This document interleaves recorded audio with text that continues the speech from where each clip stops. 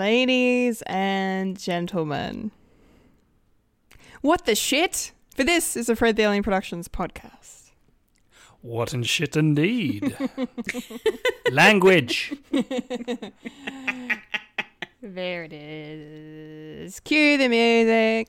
I don't know what we're yelling about! We came, we saw, we kicked its ass! Wait a minute, Doc. Are you telling me you built a time machine? Kind of a DeLorean? The way I see it, if you're gonna build a time machine into a car, why not do it some style? Who is this? What's your operating number? Boring conversation anyway. Whoa, we're gonna have company! Loud noises! Hello. Hi. Hello.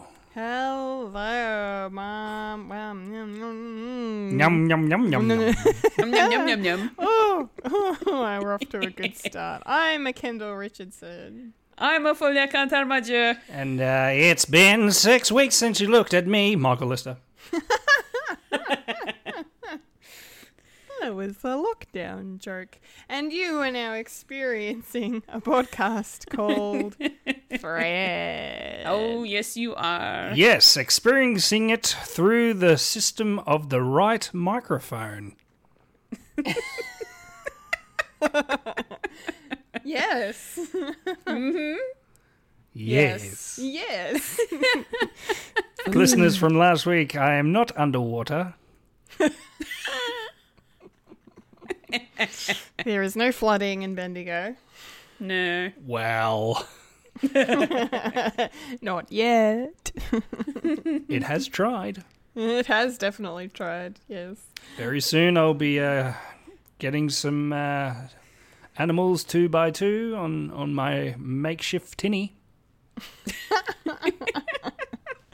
Noah's tinny. Yeah. Noah's arcade. Yeah. All right. Welcome to the show, everyone. Yes. Thanks for tuning in. We do appreciate it very much. We do. We do. So let's get started. Fulia, what have you been watching in the last week? I've been watching a few things. Watched a couple of movies, watched a couple of shows. Only Murders in the Morning episode in the morning. I don't know why morning came into mind. Only Murders in the Building. It sounds That's the prequel, isn't it? The Yeah. prequel series. It all takes place on one of those breakfast radio shows. Yeah. Welcome to Murder in the Morning with your host, Killer Jim and String 'em Up, Cassandra. Wow. What's the body count, Freddie? Well, And over to Suzanne in the chopper. What? yeah, she's chopping up them bodies in a chopper. Chopper, chop, chop, chop, chop, chop. Anyway, Fulia, go on. Sorry. It's okay. Episode 7, which is the most recent episode of Only Murders in the Building, was amazing. Oh my goodness. Practically no dialogue for the whole episode. Oh, they did a Buffy. Except the end, yes. Except at the end, but there was only a little bit of dialogue. But for majority of this episode, it was in the perspective of a deaf person. Oh, that's cool. Holy crap, that was like a mind-blowing episode. I absolutely loved it. It was so good. I was intrigued from the start of the episode to the end, and I was just like, okay, wow. There was just a lot of body language, a lot of lip reading, a lot of just movement.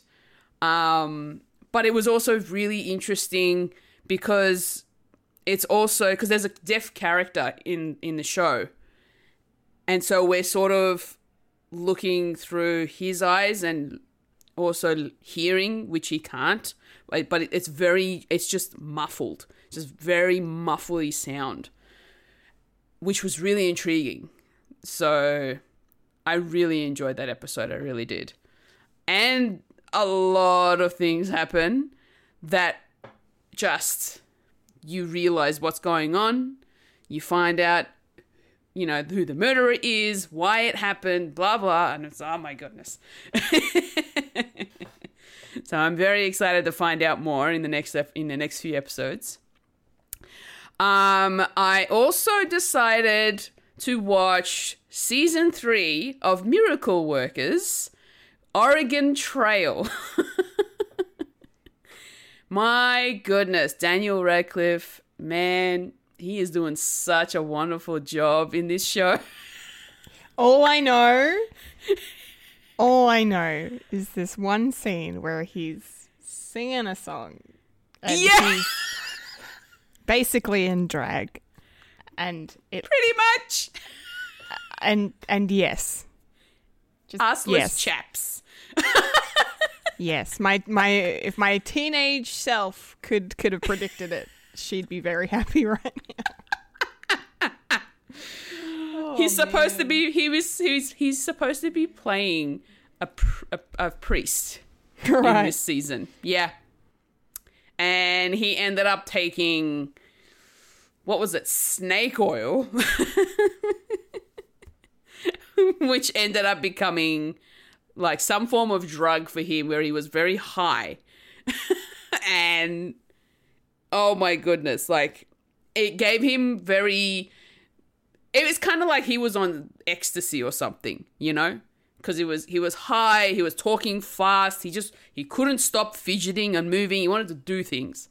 And I was just like, whoa. Yeah. Daniel Radcliffe, man, my hat's off to you. You are awesome. So good in this show. This particular season was very Western. So we're going sort of the Western trails and that sort of stuff. And it was really cool. And I really enjoyed it. Also decided to watch The Witches. Hey, which version? The new one on Netflix. Thoughts. Fair enough. It didn't really hit the same expectations as the previous one. Yeah. Like I wasn't scared in any way. It was it very much made fun of the witches, essentially. It just wasn't the best, to be honest. It could have been better. It honestly could have been better. Okay, that's fair. Yeah, no, that's fair. Yeah.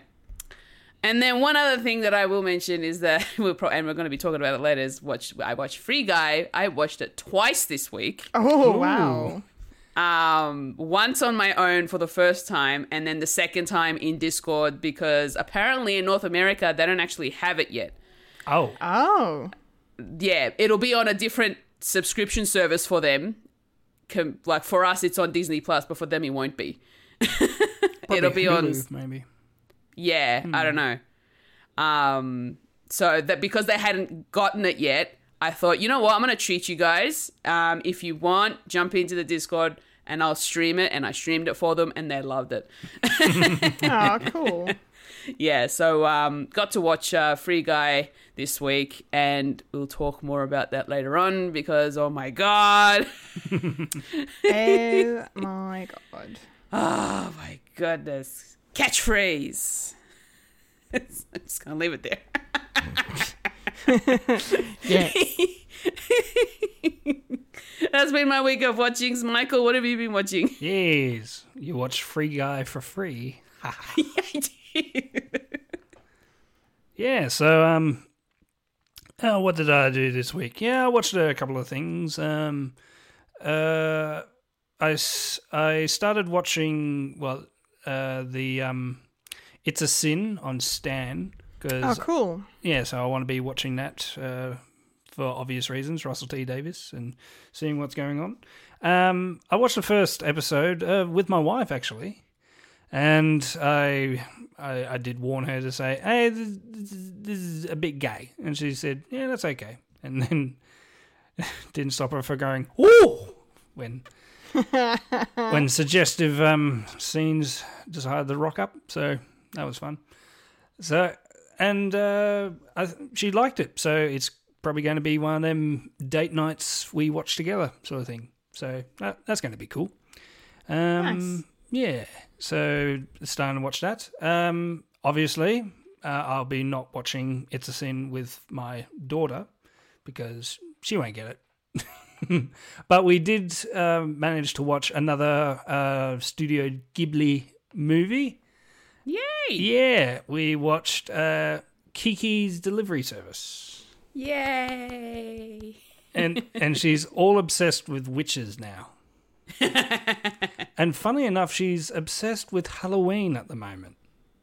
Timely. Wow. 'Tis the season. It is the month. It is the season. It is the questionable holiday that Americans brought over to Australia. Do we celebrate it? I don't know. But I'm going to. It's my house. I can decorate if I want to.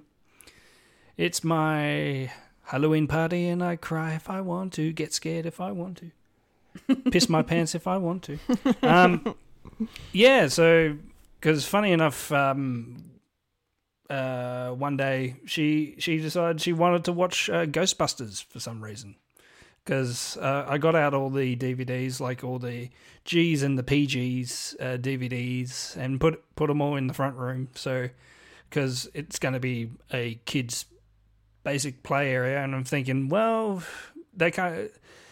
Zelda can actually work around on Disney Plus and all that, so she can watch what she wants on there. But got a little one coming up, and it's like, I want to watch this, and yeah, so I made a little shelf, and this is where all the DVDs are, including Ghostbusters. For some reason, I've got a couple there that I question. It's like, yeah, maybe not ready for them. Like probably Dark Crystal, maybe not. It's a bit scary, but who knows? She probably might like it. I don't know. Yeah. So Kiki's delivery service. We started watching Castle in the Sky, but I think we're like halfway through that. That's basically it for me. Haven't really watched much movies, really. Just knocking off a couple of things on my lists, on my to watch list. I have started watching Squid Game as well. Yeah, watched the first episode, and that's very good. It is very good. I'm not all the catching the hype sort of person, but I think they've got a point. It's really good, and I'll be watching that as well. But the episodes are very long, so I'm gonna gradually watch one by one. And yes, Murder in the Hotel. Murder in the building. In the morning. Only murders in the morning. Only in the morning. Only in the morning. Murders in the building. Only murders in the building. Jeez. Yeah. And I did watch that as well, and very well done. They definitely proved me wrong when I said last week that it's getting all samey. Maybe do something different, and they did. So throw it into the ether and see what happens. Yeah, like The Secret. The Secret is always good. It's full of shit, but it's, What about you, Kendall? Do you speak shit and think about secrets and that? Yeah. What's your secret? I can't tell anyone. No, I'm just kidding. Well, something that's not a secret is I'm watching the X-Files at the moment. Yeah. But the secret is where you're up to. Yes, it is. But I'm not greatly happy to reveal that I'm still in season 2, because I spent the week watching a bunch of different things, and yeah, so I just haven't had the time to finish it yet. Plus, the season 2 is 25 episodes long, which is just insane for a 45-minute episodes. Yeah, it's a long season, so, but that's okay. I mean, literally only got a couple left, so I'll be up to season 3 next time we meet. So I've been watching that and still, again, loving it. I watched an episode today that had Tony Shalhoub in it, which was cool. Monk himself. So yeah, that was fun. What else? I mean, you know, I'm really enjoying the new season of American Horror Story at the moment. It's quite good. And American Crime Story, which is focusing on the Monica Lewinsky, Bill Clinton affair, and it's quite good.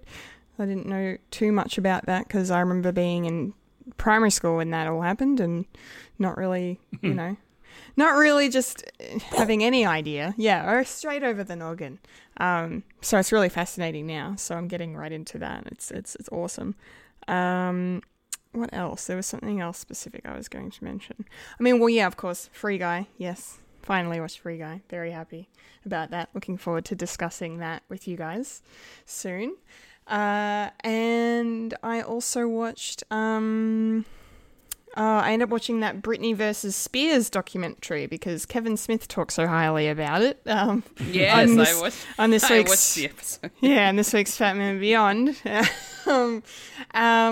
Yeah, and there's a lot of, well, there's not a lot, but there's a few docos that have come up recently regarding her situation. And yeah, this one, I was thinking of watching it, but he kind of sold it for me when I listened to the podcast. So I was like, yeah, I'll give this a whirl. I don't really know too much about the ins and outs of the conservatorship she's been suffering through for the last, you know, nearly 15 years.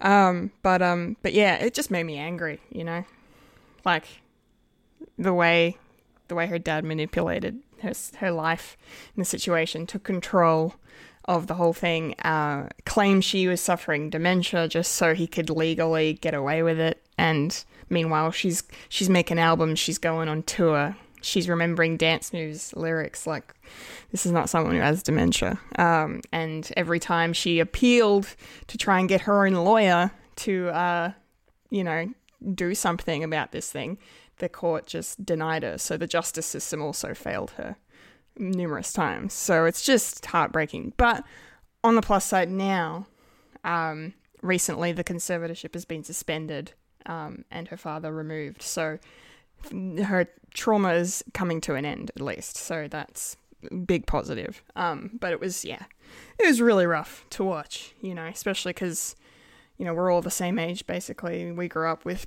Britney Spears being, you know, the biggest star on the planet for a number of years, and watching her kind of downfall. I really liked the way that the documentary actually was very respectful of the years where she was clearly suffering from mental health issues. They didn't show any of the photos of her with the shaved head or with the umbrella or any, like, hitting, you know, none of that stuff. They barely touched on it. And I'm like, oh, that's really nice. Because, like, the two women who made this doco, one's a Britney superfan who's a filmmaker, and the other is a Rolling Stone journalist who has a somewhat personal relationship with Britney. So it was made by people who actually give a shit too, which I thought was really nice. So if you're interested... you're saying it's biased. Fair point. Okay, maybe if it... Yeah, I don't know. That's a good point. It's probably very biased in her favor. But from what they presented, it just looks... They had all these court documents that attested to, you know, Britney suffering and all this bullshit. So it's biased, but it's I think they have enough evidence to back up their biases. I do say it in jest, just a little no, bit. I know, but like good documentaries should always be unbiased, right? There's always a slant. Yeah, I guess, but yeah. So, but no, it's good, and if you're interested at all in what you know she's been dealing with and the ins and outs of this conservatorship, and, you know, or if you're a fan of Britney, I'd highly recommend checking out Britney versus Spears on Netflix. Yeah, it was really good. So yeah, so that's my weekly watchings. A bit of a broad spectrum going on. But yeah, cool. Let's now get into the week that was in the nerdy news.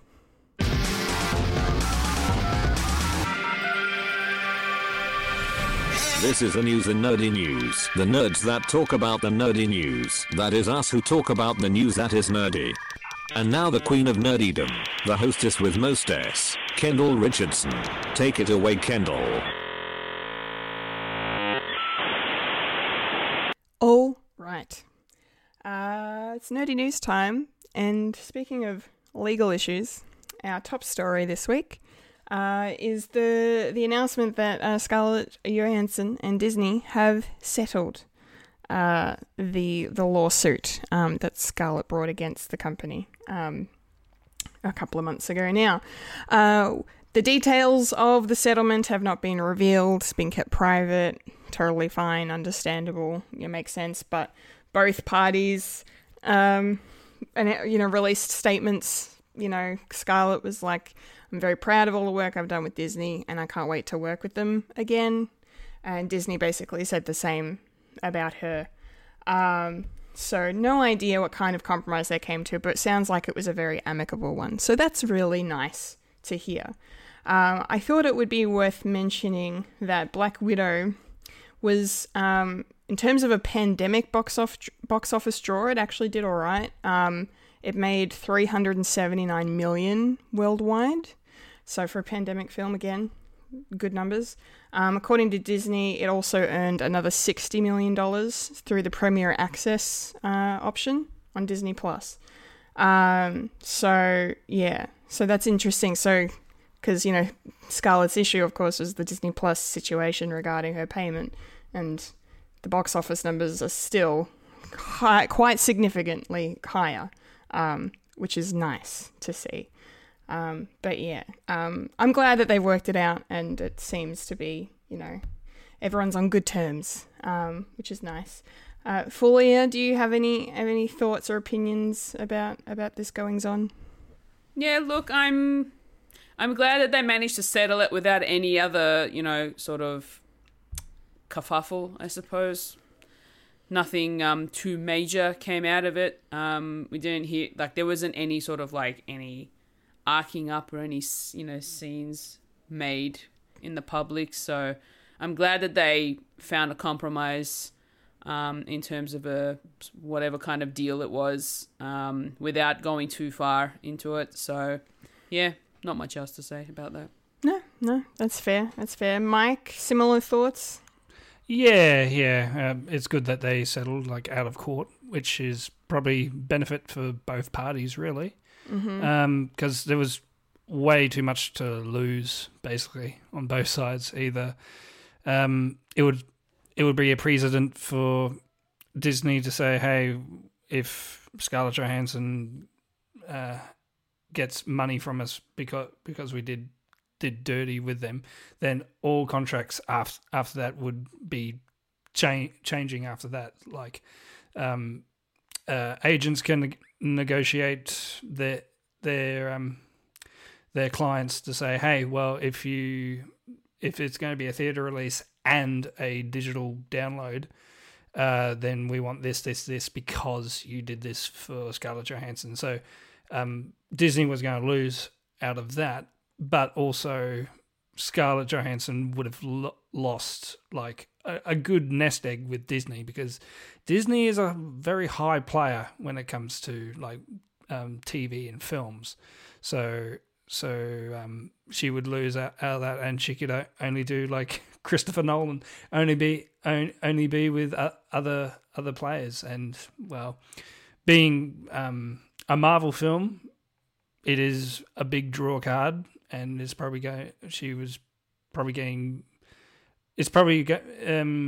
being Black Widow is probably going to be her biggest thing, really.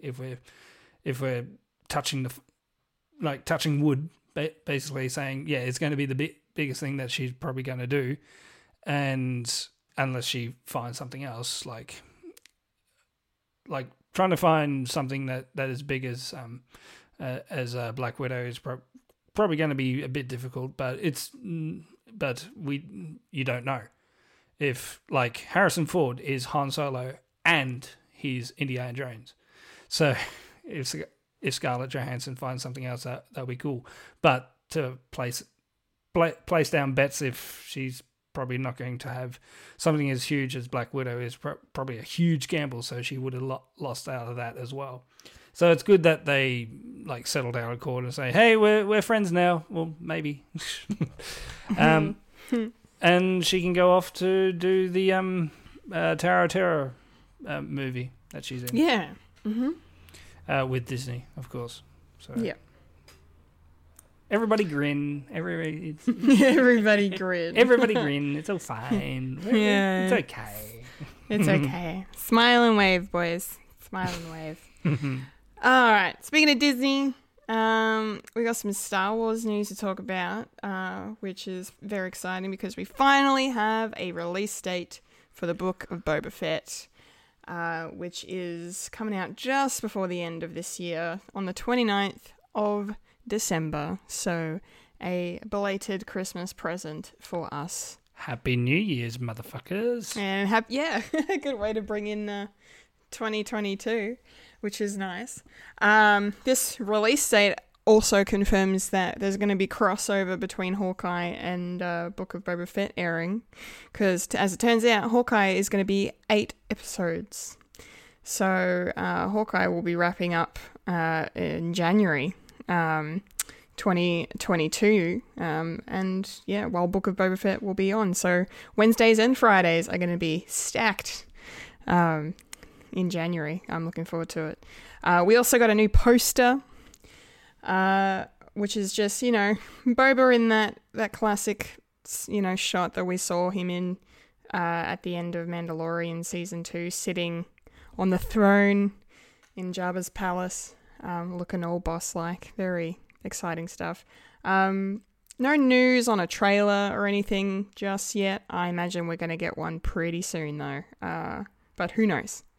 Who knows? Within the next couple of weeks or month, I'd say, we'll probably have a trailer, a first look, if you will. And I guess this also confirms that, Mandalorian Season 3 is definitely not happening until next year. But I don't even know if they've filmed it yet, because Pedro Pascal is actually working on Last of Us right now.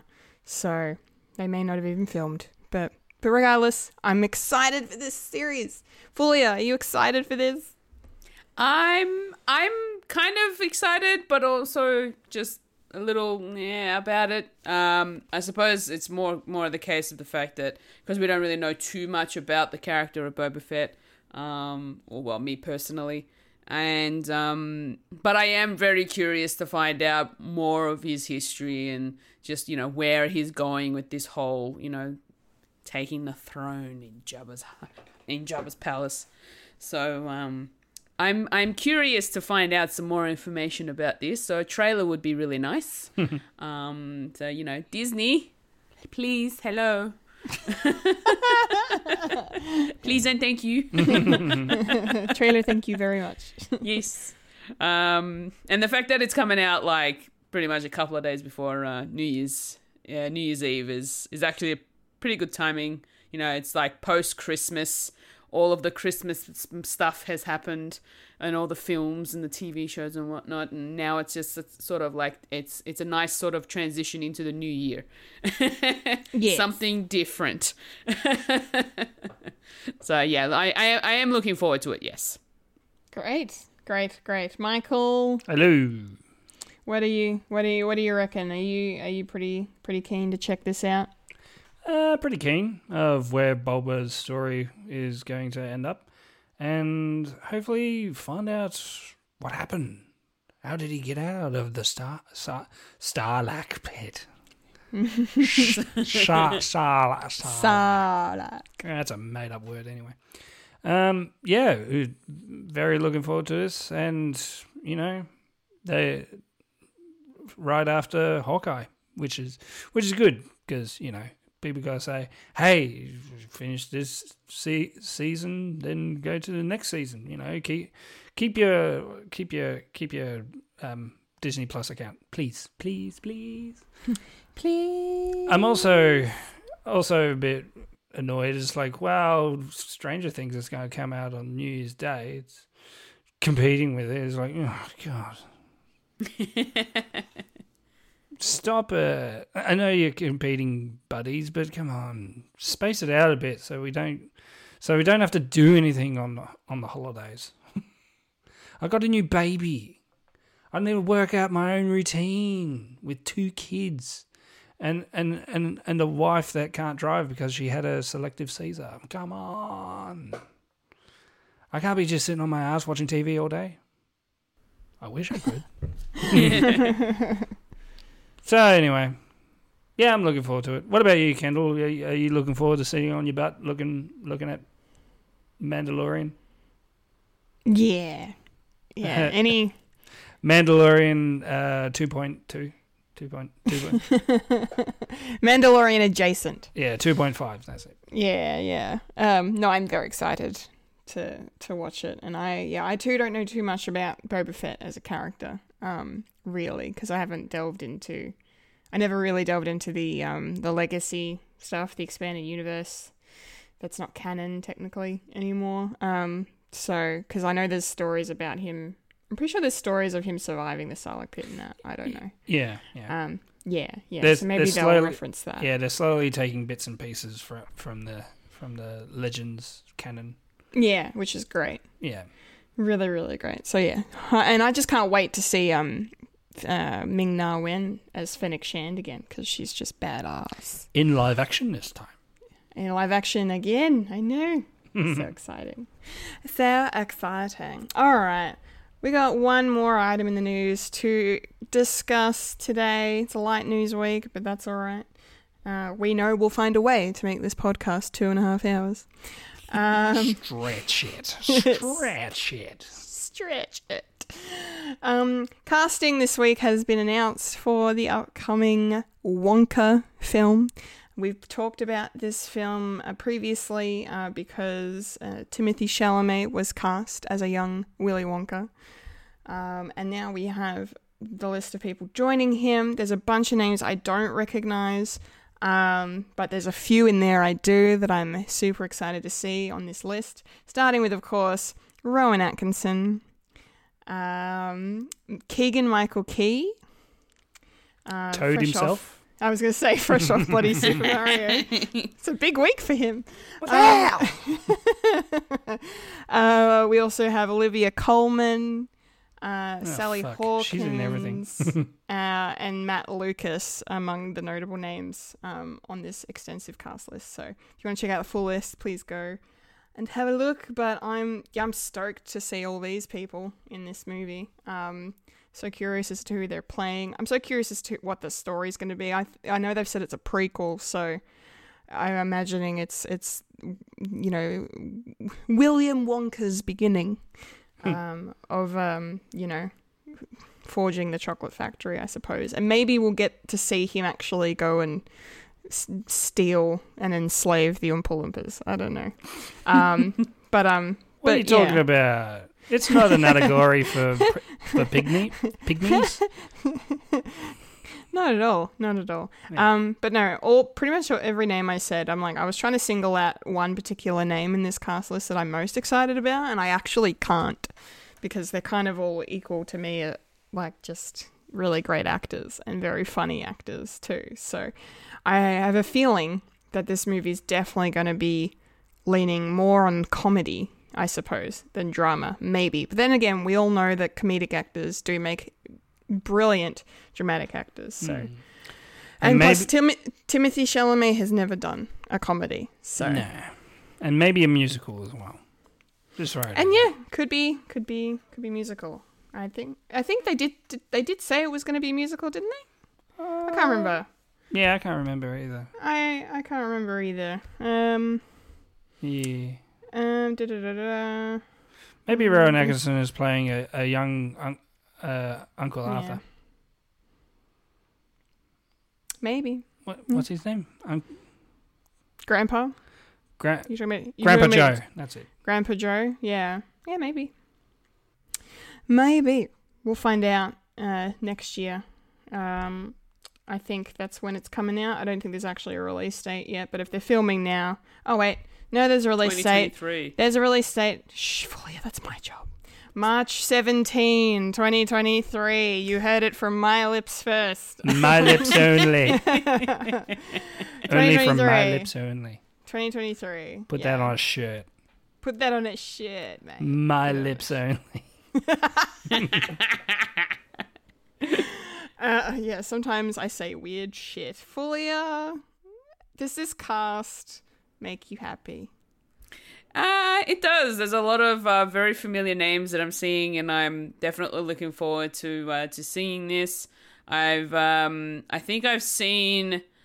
How many iterations have I seen? I've seen the Gene Wilder and the Johnny Depp versions. Yeah, I think that's pretty much they're it. the only two, I'm assuming. Yeah. Well, there's Yeah. a Tom and Jerry one. Okay, I don't think I've seen that one. But yeah, so I've seen the two iterations of the Willy Wonka film. It depends on how they go with this one. If it's pretty much going to be similar sort of vibes. I am looking forward to it. If there's going to be some good fun moments, it'll be interesting to see Timothée Chalamet in the film. I don't think I've seen him in anything specifically recently. But Dune. you know, I haven't seen that. It hasn't come out yet. But Exactly. Dune. We're going to be seeing Dune and We're talking going to about be seeing it. Dune. We're going to be talking about Dune. Dune. Dune. It's gonna be good to see Olivia Colman in something different. Rowan Atkinson I haven't seen in a while, so it'd be nice to see him as well. Jim Carter, man, from Downton Abbey, coming through as well. Oh, cool.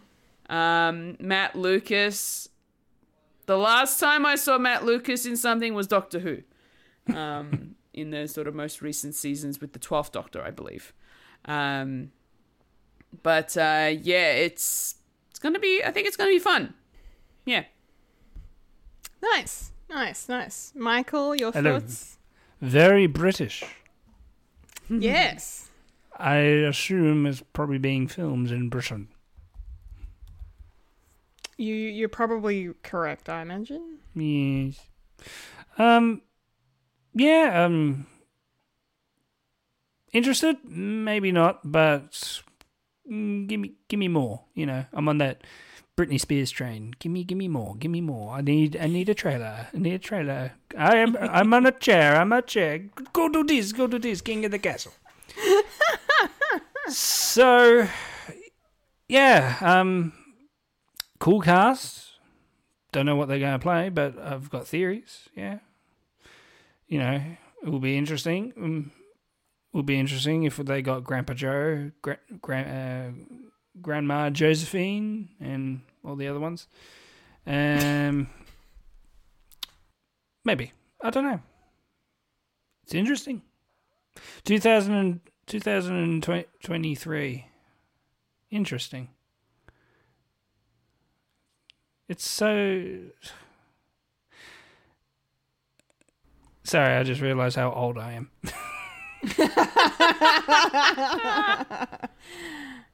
Yeah, try not to think about it. Yeah. 2023, that's in the future. Yeah, like 2015 was in the future. Yeah. Yeah, actually, I could go on a tangent, but I don't know. The Back to the Future musical is on the West End now. So Oh, cool. yeah, so it's only a matter of time before it reaches Australia, but it's probably going to be longer because we're still in lockdown. God damn it! Yeah, god damn it. I want to audition as Doc Brown. You So, would be so good. I so want to do that. Because once upon a time on Facebook, I did one of my profile pics was a young Christopher Lloyd, and no one knew the difference. That's amazing. Because you've seen him in One Who Flew Over the Cuckoo's Nest, haven't you? Yeah. Yeah, I can't look like that. Yeah. Yeah. Morty. Yeah. And it would be great if I was playing that. I would do a lot of like Rick and Morty jokes as well. I just burped for no apparent reason. Anyway, Yeah. Willy Wonka. There we go. There's a nice tangent. Love the tangents. So when are we watching this, Kendall? Haha. in 2023. There we go. And we're back to Yeah. where we started. It's old. We're old. We're middle-aged now. We're not middle-aged, don't say that. Go on. I plan to die before I'm 60. Oh my god, no. No. All right, enough of that. Done. All right. No more. All No. right, nerdy news. Done. I'm pulling the pin. Pulling the plug, more like, on my dialysis machine because my kidneys are packed up. That was the nerdy news with some breakdowns at the end there. It's now time to roll on up to the trailer park. Rolling up to the trailer park where we all park all the trailers. Hee-haw. All right, trailer park time. And kicking us off this week is our second trailer for the upcoming Disney film Encanto. Yeah. I don't know if I'm going to watch this, to be honest. But that's not to say it's bad. I just don't think this movie's not made for me. And for some reason, there's nothing in it that's really nothing in either of these trailers so far has made me go, I have to see this. Stand out. But then again, take that with a grain of salt because as it's well publicized on the show, I don't really watch animated stuff. That was the other thing I forgot to mention. I finished Star Wars Visions. I literally watched the last episode about an hour and a half ago, and I completely forgot to mention it. Anyway. The podcaster doesn't behave. Yeah, that's... Where we just insert segments like anywhere. No, surprise segment. Keep you on your toes. Keep you on your toes. I will say, however, that the animation is just gorgeous, but that's standard from Disney at this point. I just love the colours. It looks so lovely. Are we still talking about Vision? We're talking... No, we're talking about Encanto. Yeah, but it's Disney. It's all connected. It's colourful, it's beautiful. The world looks really nice. But yeah, I just don't think there was enough in the story to grab me in this trailer. I do love the fact that, we have a main character who is, everyone around her is magical except for her. She also wears glasses and has curly hair.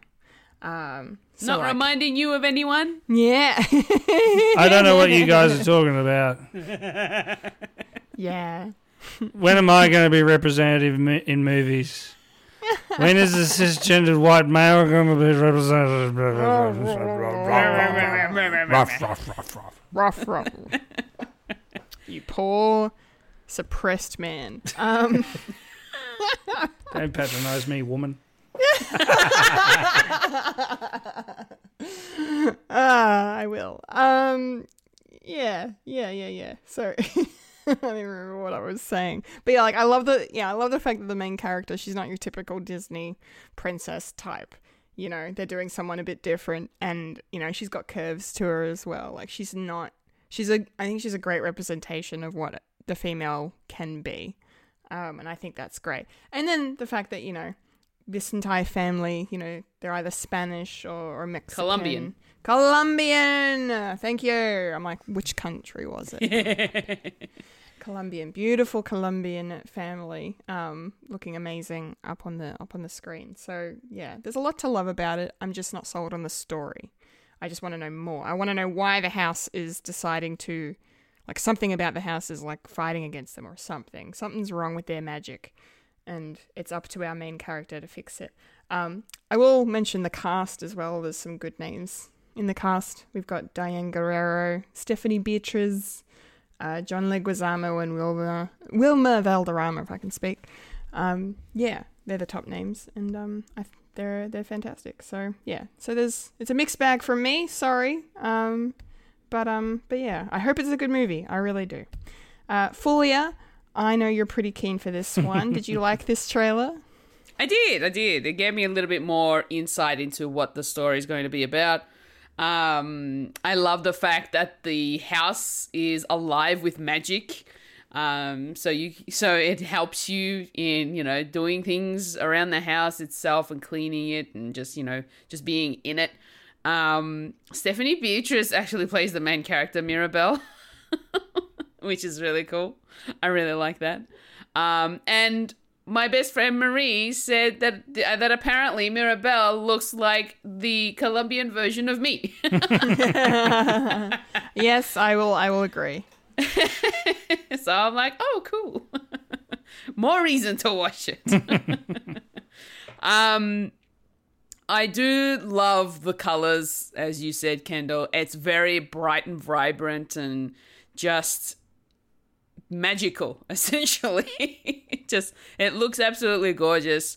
And I can't wait to learn more about the characters and just be more engrossed by the story, I think. I find I think this is going to be something that I'm going to enjoy. It's because it's not your general Disney type film, but I know for a fact that there's going to be some aspect of family into this as well. So it's going to have something to do with the family, even though the main character doesn't actually have the magic.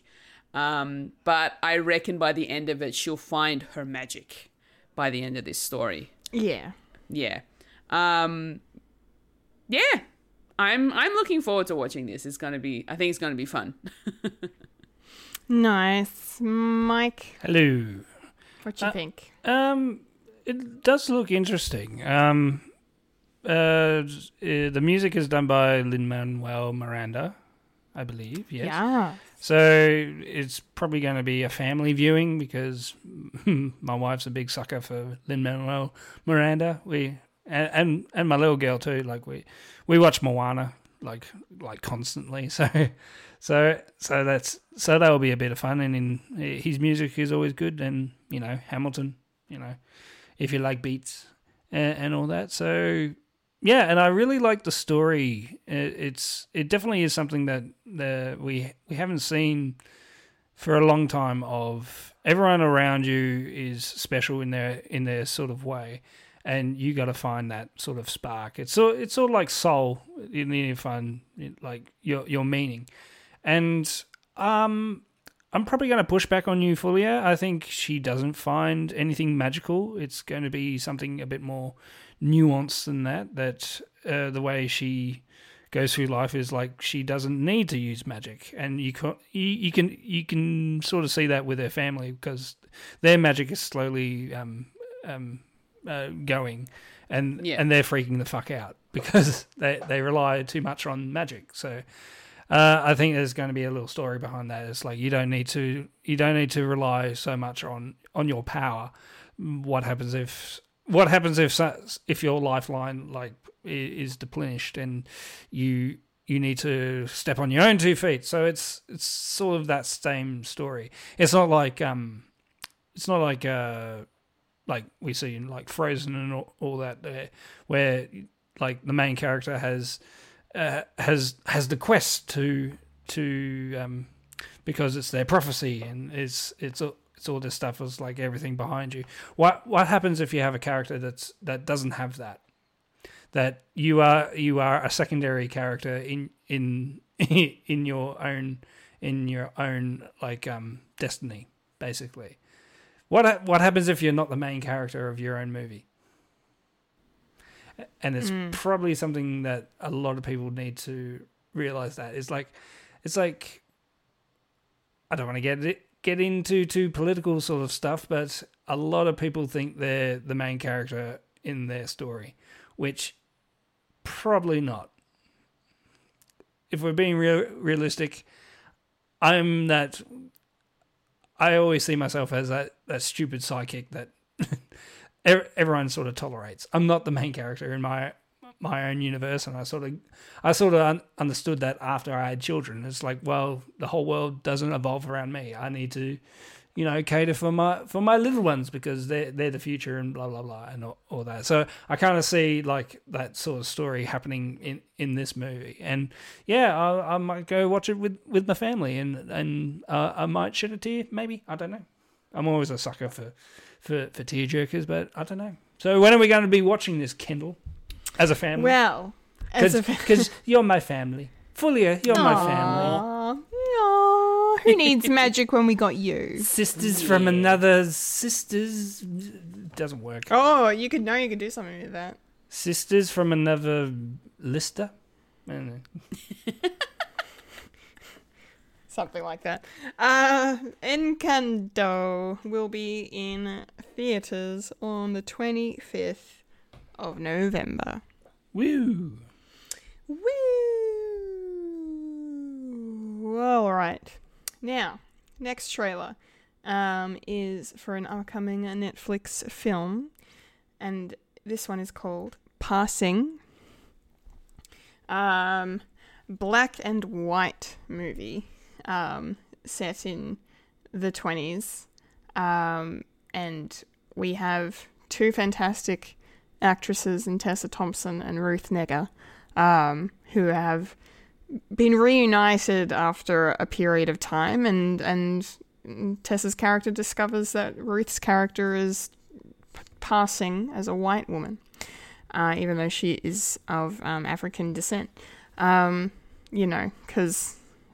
one of the reasons why black people have also been called coloured people is because they come in all these different shades, right? And her skin is so light, so she can get away with that. And she's either dyed her hair blonde or she's wearing a blonde wig. And I love the kind of conflict this is going to create for the story. I think this is going to be a fascinating, if not probably very tough watch, I think, in parts. I think it's a story of, there's been a lot of films in recent years that have dealt with, films and TV shows that have dealt with, racism, inherent racism head on. But I don't think I've ever seen one that's kind of tackled this issue before, because this stuff used to happen. These, as a survival decision, these people have made decisions to be other than what they are in order to avoid persecution, in order to avoid potential execution, even, from the way that they were treated. So you can understand someone making a decision like that, but at the same time, could you make a decision like that? And so I feel like this movie is going to really explore the two sides, like these two women who are probably the same age, like what they're going through, and then the fact that she's married to a white man who's played by Alexander Skarsgård, and like tick in the S box for me, just from him alone, really. But no, I think this story is going to be very confronting, but very well done, and it's fascinating too because it's written and directed by Rebecca Hall, the actress. And I found out that she's actually half African-American descent, half English descent. But she can obviously pass as a white person because her skin is a lot lighter because of her heritage. And so I love the fact that it's someone who has this life, not exact life experience, but has that kind of perspective on the story to be able to tell it in a certain way. And I think that's super important as well. And the choice to do it in black and white, I think, is inspired. So, especially because I love the tagline, like, not everything's black and white. Like, there was just a lot to love about this trailer for me. I thought it was wonderful. I could go on and on, but Fulia, I would really like to know what you thought of the trailer for Passing. First of all, I love the aesthetic of it being a black and white film. Yeah. It definitely reeks of 1920s. Like it looks beautiful. And obviously the way they would have had to film this to get the right shades of, grey and all that sort of stuff coming through for the film would be... I'd love to see the behind the scenes of the actual colours they used for it. Yeah. To actually portray it all. Because when you do black and white films, you have to make sure you've got specific colours that you can actually see. But then when you go and see it in color, but then when you see the whole thing in color, it looks weird. Yeah. Because they're trying to make that contrast work. In terms of the story itself, I agree it does feel like it's going to be a very confronting topic that's being discussed in this film. To be honest, I'm not sure where I sit with this, because I may not be of African descent, but I am of Mediterranean descent, and I feel like, because if you were to see my sister, she could pass off as being white, and you would not be able to tell. You could not tell that she's Mediterranean at all, because she's so fair skinned, and the fact that she's got blonde hair. So I feel like it's not just necessarily for African Americans. I feel like it's also for anyone of color who can pass off as white. Yeah, true. Good point. Good point. And I think this is going to be really good, a really good film in terms of trying to see where that balance is, I suppose, and where the story will end up. So I am intrigued. I am very intrigued. Nice. Michael, what did you think of this trailer? I think it's very good. I wasn't expecting anything from it, because I was confused about the title, and basically the thumbnail is like, what's this about? And obviously it's white passing. I thought, oh yeah, I have heard about this sort of dilemma that people may have, and it's, yeah, as you say, it's like a defense mechanism where you, especially if you're setting it in the 20s, so talking about a hot point issue of today's political landscape of critical race theory going around, and people like losing their minds over it, thinking it's a particular thing and not realizing it's basically studying history and how people of color had to deal with that particular history, and how their generation sort of gets affected on that. And I am really enjoying these sort of movies that are coming out to actually tackling these issues like face value, and also getting down to the nitty gritty.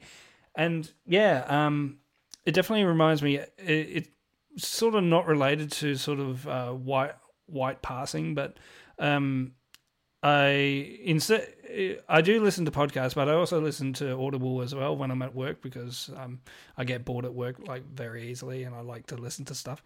And in a book that recently came out about John Safran and his tackle with the tobacco industry and sort of thing, he talks about his previous book, which was about him going into learning about the white supremacy sort of reprisal and upheaval in Australia, and how he went to a protest, and people know who John Safran is, because he's sort of well known around circles and his political discourse.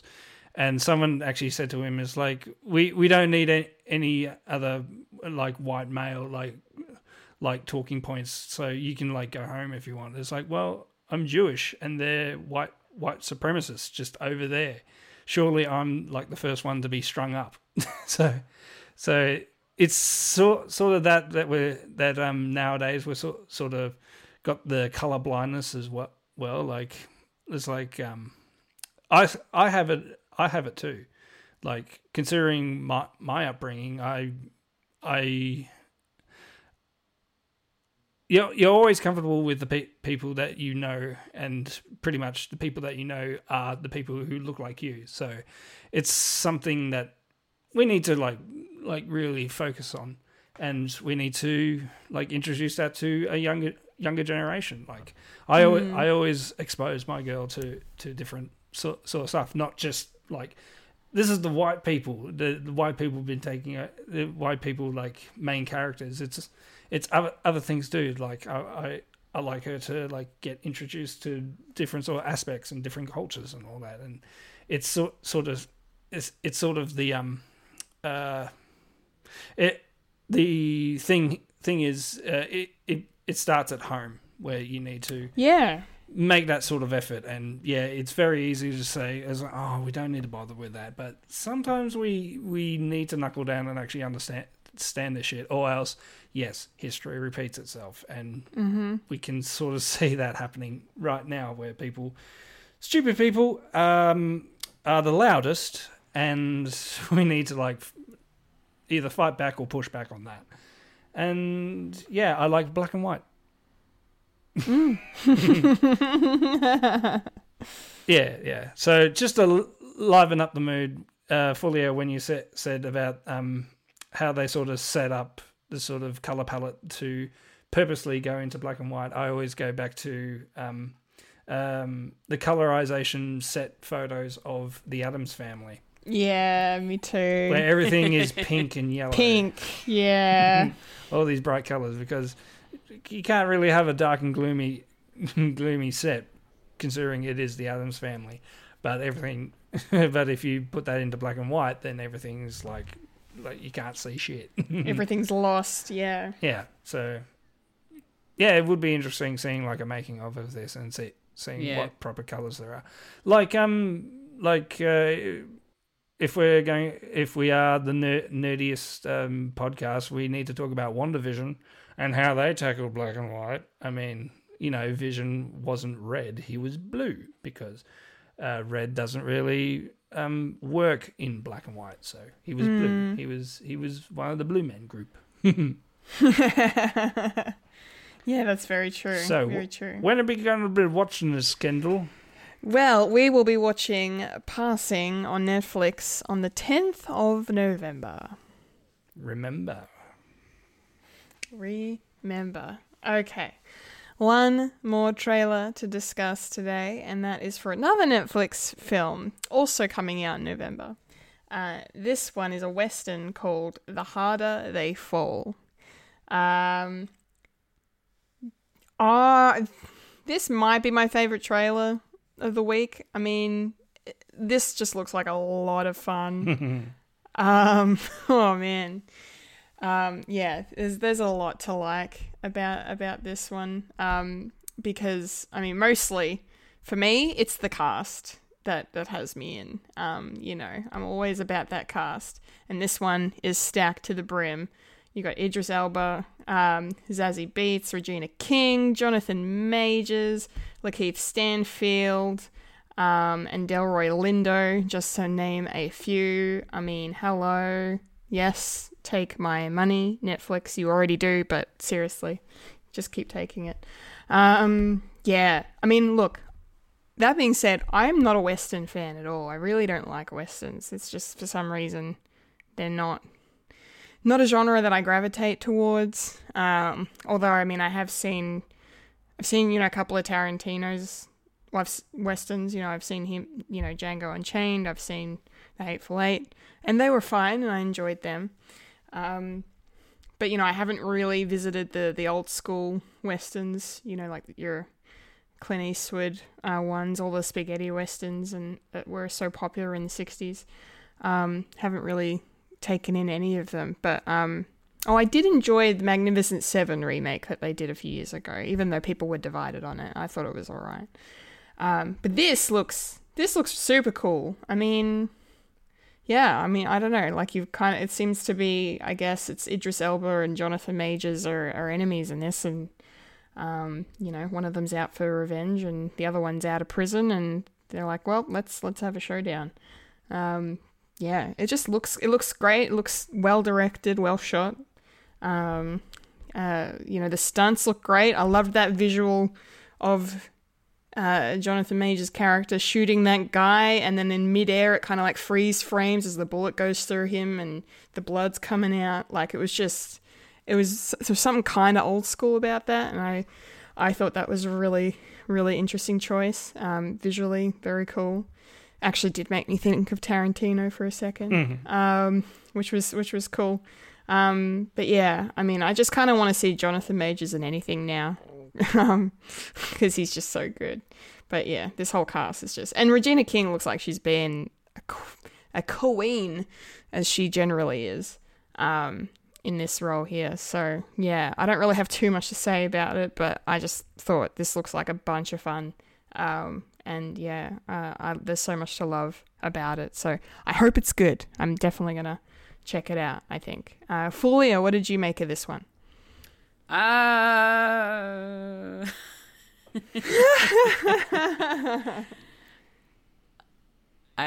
don't know. Okay, interesting. Go on. The aesthetics of this particular film does look really cool. I do like the way, the way that it looks in terms of its cinematography and all that sort of stuff. I'm not sure whether I'd be interested in watching it, to be honest. The story doesn't really grab me in any way. And like you, Kendall, I'm not a big fan of Westerns. Especially ones like this where it's very drama-filled. So, probably not for me. Cool. All right. No, that's fair enough. Totally fair enough. Mike, what did you think? Yeah. I'm not really into like Western sort of films, but this one does look a lot of fun. And yeah, it definitely gave me some Django Unchained vibes as well, which is not a bad thing. I really like that movie. And it is what it is. It's a spaghetti western, and if you're looking for that, then this would be the movie for it. I mean, got a stellar cast. I mean, geez. I actually watched there's actually 2 trailers, and I watched the one that came out like 3 months ago. And I do find it a little bit hilarious that the one that recently came out, it implies heavily that Jonathan Majors is in this film, because stuff happened within the three months. Yeah, he was in a certain TV show watched by a certain high amount of people, and Emmy. An Emmy nomination too. Yes. Yes. It's got Eldris and Majors. I'm gonna have to watch this teaser trailer and see what you mean. I didn't know, because I watched the old one first, and I thought, okay, and then the other one is like, wait, Jonathan Majors is in this? Either I wasn't really paying attention, or he was just in it for a brief second. Wow. Okay, interesting. Does it look like, when you're comparing the two, does it look like they're advertising 2 different movies? No, it definitely has the same vibe and same things in it.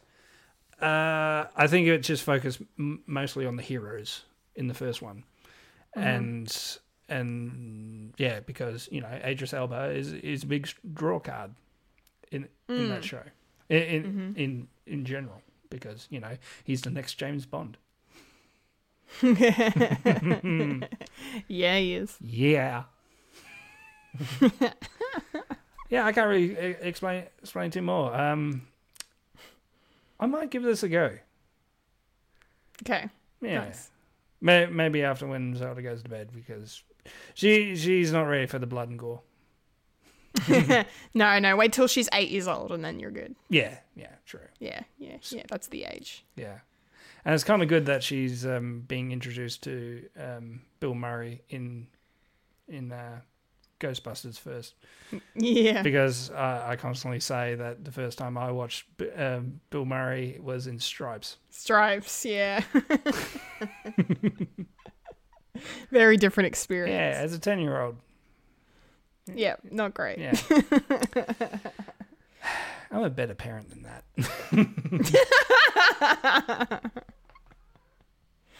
So when are we going to be streaming this, Kendall? Yes, we'll be streaming this one, The Harder They Fall, on Netflix on the 3rd of November. So today? 1 month from today, yes, at the time of recording. Yes. Yes. Someone forgot what month it was. Someone doesn't know that they're alive. Yeah. Where am I? Where am I? Time is not a thing. Time is good, an right. illusion. Lunchtime doubly so. Okay, that's enough from the trailer park. We're rolling on out. And now it's time for a not so quick quickie review. Quickie review.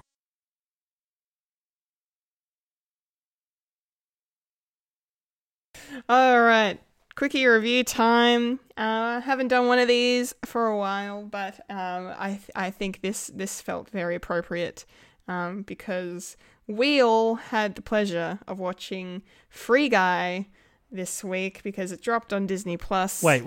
In Australia. We all watched it this week. Oh yeah, sorry.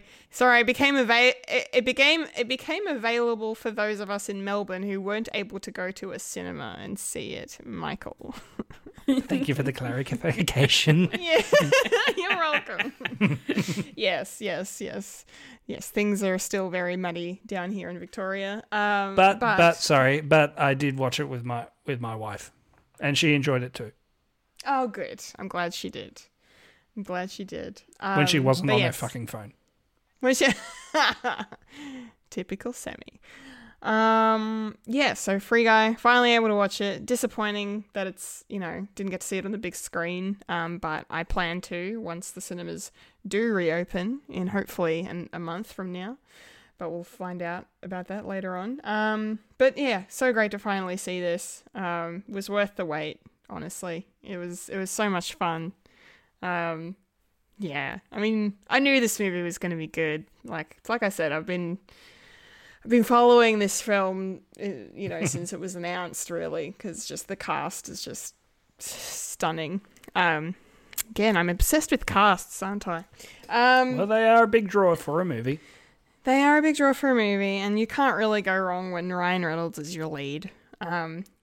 And especially when he's playing a character like this. I mean, as much as we love him playing Deadpool, for some reason I get a real kick out of him playing super wholesome people like this. I agree. Wholesome and funny.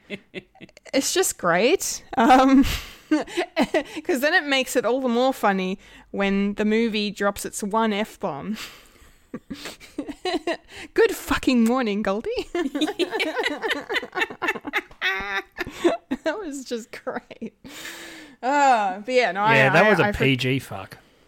Yeah, it was. It was. They get one.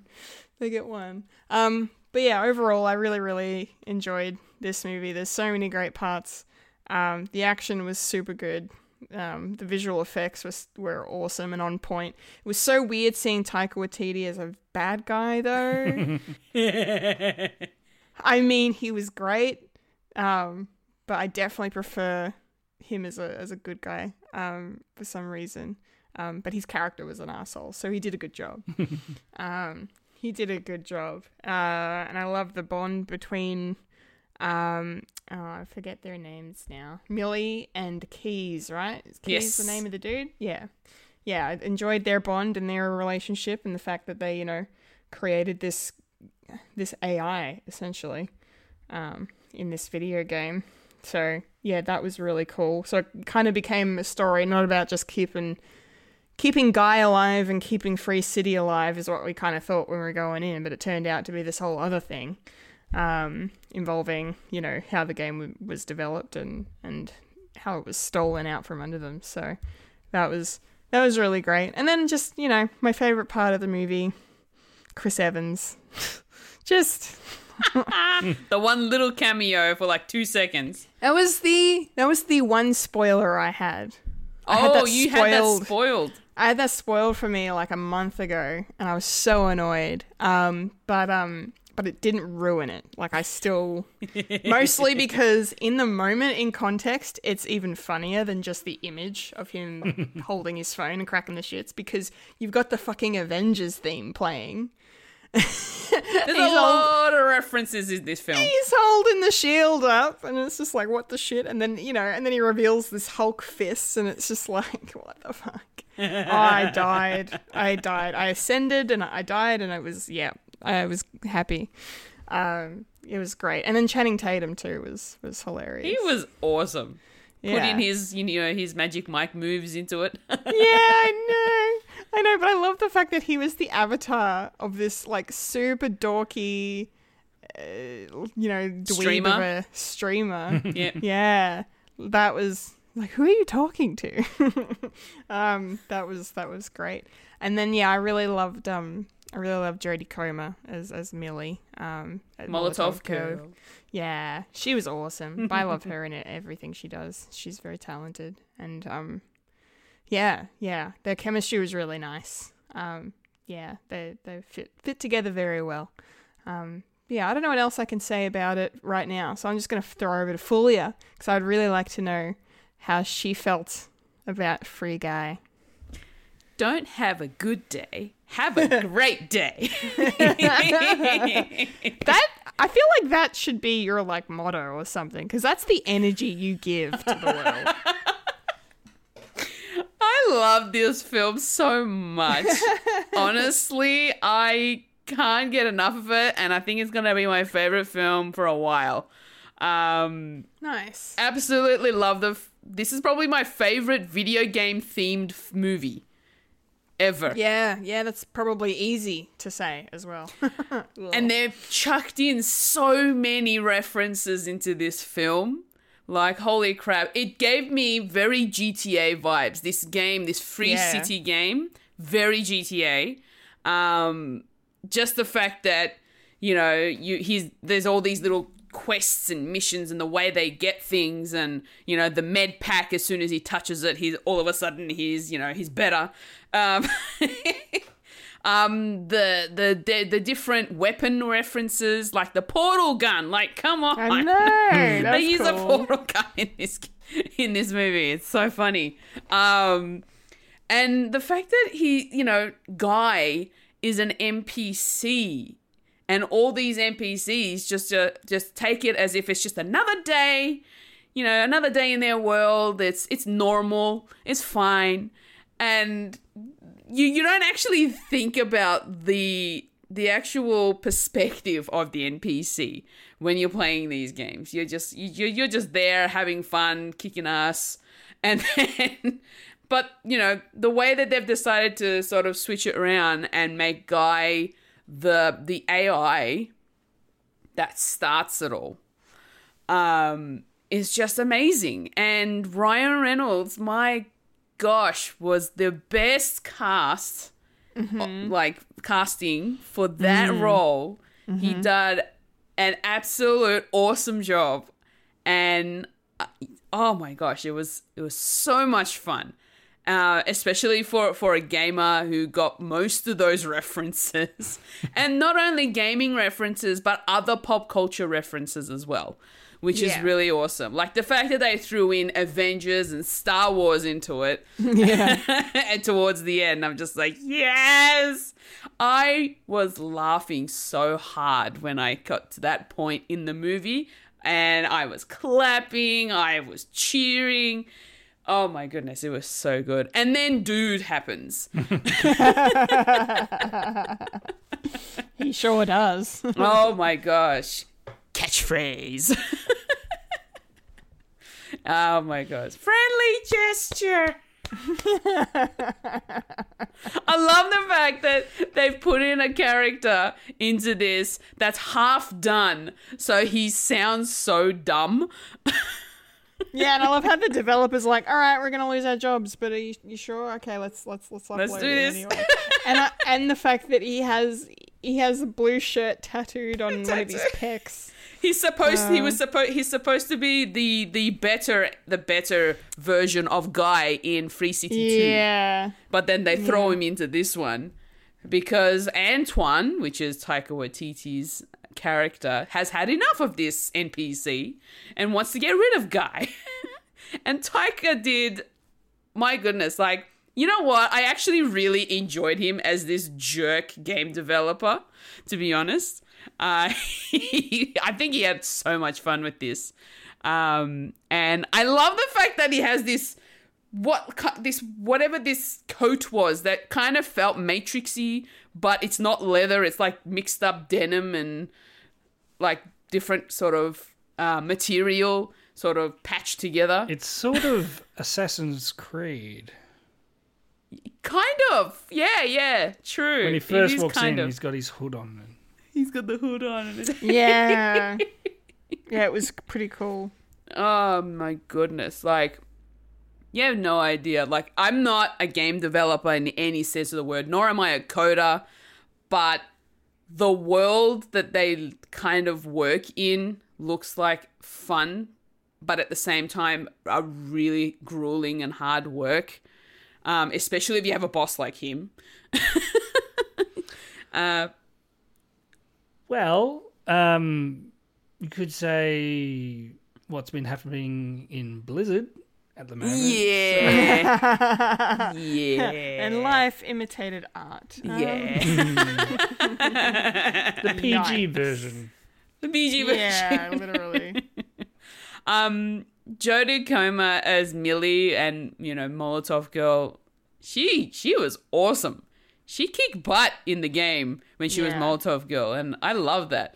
I love the fact that the fact that she has so much gaming knowledge. She's got so much skill as well. And, telling Guy, thinking that he's another player, go get to 100, then we'll talk. It's like, ooh, how do I do that? Absolutely love it. You know what? Lil Ray Howery, I believe his name is, that played Buddy. Yeah. He was adorable. I loved him. He made me cry. Aww. As a former security guard, I think he is a hero too. Aww. Bless. It was really fun. He was cool, yeah. Yeah. I at the beginning of the movie where they're trying to get Guy, who, the game developers are thinking that this is this player, this hacker with an NPC skin. Jerry Carey are playing keys, and Utkarsh, Ambudkar. I'm sorry if I butchered his name. No, that's okay. But you mean Joe Keery, right? Joe Keery, yeah. Yeah. Keys and Mauser. Yeah. I like. Yeah, Mauser was funny too. Mauser and Keys. The way that they came into the game as this cop with this stripper mustache, and Mauser in this bunny suit, this pink bunny suit that he absolutely loves, and apparently it's all that. Was hilarious when they were chasing down Guy. Yeah. And you could tell that they're really, really good mates as well. They're like they've been friends for a long time. Yeah, I could go on and on. Michael, take over. Okay. Well, going on for the Buddy, the scene that sort of made me teary is when he was actually talking to Guy, in his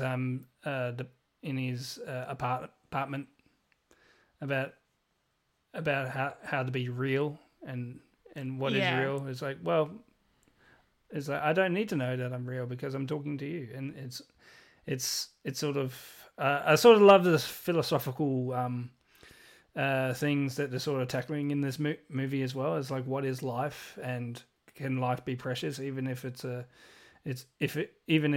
algorithm that two people actually created pretty much out of love. So there's a lot of things behind that. So I did really enjoy this movie, and I was going into it. It's like, oh, this is just going to be one of them fun, stupid movies that you're not going to think about too much. But I actually generally really enjoyed this, and yeah, I got some of the jokes, even though I'm not that much of a gamer. But I did enjoy some of the aspects as well that involves sort of that gaming aspect, including all the cameos from different streamers, like real streamers and real like internet personalities as well. I sort of got a kick out. I was like, oh yeah, I know him.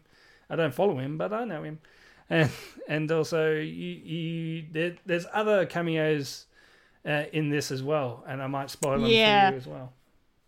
I was going to bring them up, but I had a feeling you'd beat me to the punch. No, that's all right. We can go through them. Yeah, well, because I don't know fully. I noticed them. Yeah, I didn't know going in, and then I watched a little deep dive. I was like, oh shit, okay. Yeah, I recognized one voice, and that was Tina Fey. Yeah. She's the mum who's vacuuming in the background, telling the lame dude to go take out the rubbish or whatever. But I was like, that sounds like Tina Fey. Why aren't they showing her face? But yeah, of course. Then there's 3 other big voice only cameos. Mike, why don't you tell Fulia who they are? The character that Molotov actually gets when we first see Molotov in that alleyway.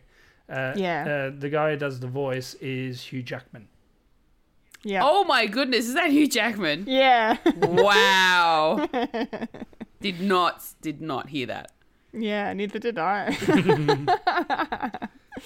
Until my second viewing, I was like, yeah, that's Hugh Jackman. I have to rewatch that scene. What about the guy that teabags? What? The one in the shadow. You know, he's all blacked out. Oh yeah, I think that's actually one of the other ones. Because there's a certain actor here listed as Silhouetted Gamer. I don't know if that's going to be that character. Yeah. I think that's the one. Where he was talking about the fact that he teabags NPCs once they've killed them. Yeah, I can't remember that one. I can tell you. Yeah. If that's who I think it is, then it's John Krasinski. Yeah, that's it. Right. Oh my gosh. Yeah. So that's good. And then Mike, there's one last big cameo. Who is it? The one that guy accidentally shoots with his own shotgun and gets his glasses was Dwayne "The Rock" Johnson. Yeah. I didn't hear that at all. Yeah. He doesn't speak much. No, it's just a quick cameo. Yeah. But Ryan Reynolds is very good at getting those sort of quick cameos. Yeah. If you've seen Deadpool 2. Yeah, very true. You know how many sexiest men alive are in that movie? I wonder if he did that on purpose. Well, you got Ryan Reynolds. Got Brad Pitt. Yeah. Did Matt Damon get one? Did he get Sexiest Man Alive? Yeah. Oh, maybe. I don't know. But yeah, I forgot he's in that. Yeah. And Hugh Jackman, of course. But I think that's just archive footage. So. Yeah. Yeah, true. Yeah. True. Yeah. Well, Mike, what are your thoughts on the film, like, as a whole? Like, you really, like, I mean, you were kind of getting into that. I really did enjoy it. And it's... Yeah. And they're talking about a sequel. Yeah, I know. I'm down for a sequel. 100% down for a sequel. There is word that, there's word that I don't particularly like this idea, but Guy goes rogue and he becomes like one of them smart AIs and he goes out. Oh, no, we don't want I don't want that one. There's one that I thought of where, of course, it goes towards like sort of the political aspects with this film as well. It's like what is it? Experience over profit or profit over experience, and because you can see the Taika Waititi sort of character is pushing towards this thing, and it doesn't have to be good. It just has to be out there because of the name, and it's very capitalist sort of society happening here. And you can sort of see it with Dude as well.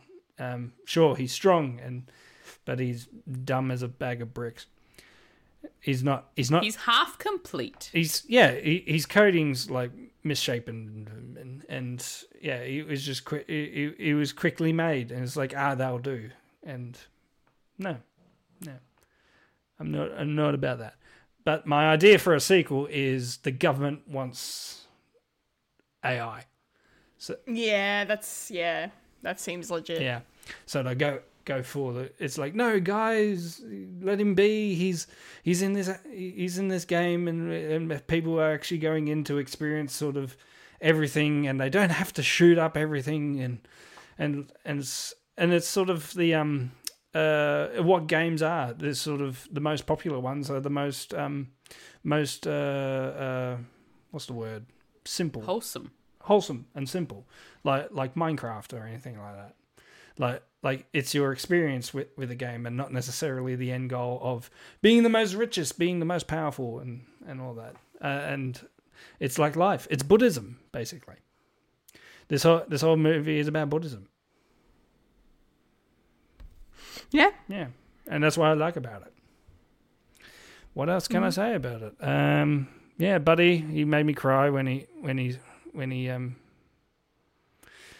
yeah, and I really enjoyed Buddy sort of rejecting. It's like your friend surpassing you in enlightenment, and you're afraid of what's on the other side. And it's like, no, I like it here. It's simple. It's easy. I know what to do. Every time a robber comes in, I drop my gun and go around the thing. And yeah, and hopefully Buddy comes back in the sequel, because he does. Spoilers, of course. Has to. I don't think we can have a guy without his buddy, could we, friend? I'm not your guy, friend. I'm not your friend, buddy. I'm not your buddy, guy. Well, Ryan Reynolds is Canadian. That tracks. It works. That definitely tracks. Yeah. Yeah, nice. Yeah, well, I really hope we get a sequel, and if so, I hope we can bring every actor back in some capacity, and if it's, it's got the same team behind it. I mean, Sean Levy directed this, and he's pretty prolific in the industry and most known for Stranger Things. Yeah, I think he's doing Deadpool 3, isn't he? Is he? I don't know if that's been announced yet. I don't know. I think he was working with Ryan Reynolds again, or maybe it was the sequel. Sequel to Free Guy. Yeah. Well, hopefully. Yeah. Hopefully. He also did the Night at the Museum films. Oh yeah. It sort of had that same aesthetic as well. Yeah, I can. Sort of see that kind of family fun. Yeah, going on. But yeah, and I did want to just quickly mention that I enjoyed the cameo from the late Alex Trebek. True, as well. One of his last sort of things. Yeah, basically. He was battling cancer at the time they filmed it. Yeah. So very sad. Another prolific Canutt. Yes. Hugely famous Canadian. Is definitely missed, but it was nice to have. I love these parts in movies where they're so entrenched in the real world that they have to get real life, things from our reality and put them in the movie. Something like Jeopardy is pretty cool. So some people think it's tacky, but I kind of like that. I love it. I think it was one of the. No, I think it was the first Kick-Ass, where it had the string of late night hosts. Actually, no, I'm thinking of something else. I think that was Family Guy, but in Kick-Ass it had Craig Ferguson doing his one of his monologues and talking about Kick-Ass as well, and it just looked like one of those, just one of those late night TV shows. Yeah. That's kind of how I feel when I watch Contact, one of my favorite movies. They actually have Jay Leno in a scene. They do this montage of all these news anchors and pop culture people talking about life from other planets contacting us. And they actually have Jay Leno in the background doing an opening monologue, making jokes about about the aliens being Cubs fans, which I thought was funny. Anyway, and go on. Ghostbusters do the same thing. Yes, they do, with Casey Kasem and Larry King and a few others. Larry King, yeah, exactly. Yeah, good shit. All right, I think that's it for Free Guy. Yeah. Can't wait for the sequel. Yeah, I know. Bring on the sequel. It took long enough to actually get this one out. It was slowly turning into New Mutants, but a much better payoff. Much better payoff.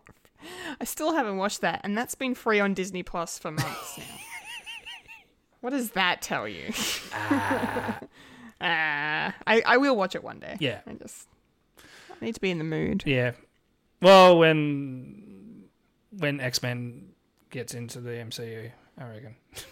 Just do a binge. They'll probably find a way to make it relevant. Yeah. So you're probably going to have to wait until Multiverse of Madness. At least. Because there is word that, I don't know if I should spoil it or not. Oh, go ahead. It's fine. It's only conjecture at this point. Yeah, so there is talk that Wanda may be battling someone in the X-Men universe. Oh. Yes. Exciting. Could be Deadpool. Wouldn't that be random? Just Deadpool randomly rocked up in fucking Multiverse of Madness. Like If they do a Deadpool like TV show, I've said this before, but if they do like a Deadpool TV show where he just rocks up in different like movies and that. Yeah, not necessarily. It's like a what if series crossed with Deadpool, and it's just like they do 6 episodes on Disney Plus, and it's like, what if Deadpool was in Avengers: Infinity War, or what if Deadpool was in Star Wars, Thor Ragnarok? Oh yeah, or you could even Muppets. put him in Star Wars if you want. Yeah, why not? Let's cross promote. Yeah. All right. I think we're done. Yes. Also, spoilers for Free Guy. Whoops. Should have said that up top. That's okay. It's been free for a while, so too bad. Go check it out, people. It's awesome. We couldn't recommend it more, really. It's such a good time. Such a good time. All right, speaking of good times that are slightly depressing, it's time for the moment. The moment. The segment. Bad Wolf. Doctor Who. The section. The section. The segment. The part. The part. The place in the show. Oh, I thought you were talking about oranges. Popcorn culture. Woo! So you're not talking about oranges. Okay. Thank you. No. Segment. No, that's soda. No. It's popcorn culture time. Thank you, Fulia, for announcing that. I loved it. Nice. I loved it. Nice. All right. So, this is the penultimate episode of What If Season 1. We are here to discuss today episode 8, which is called What If Ultron Won?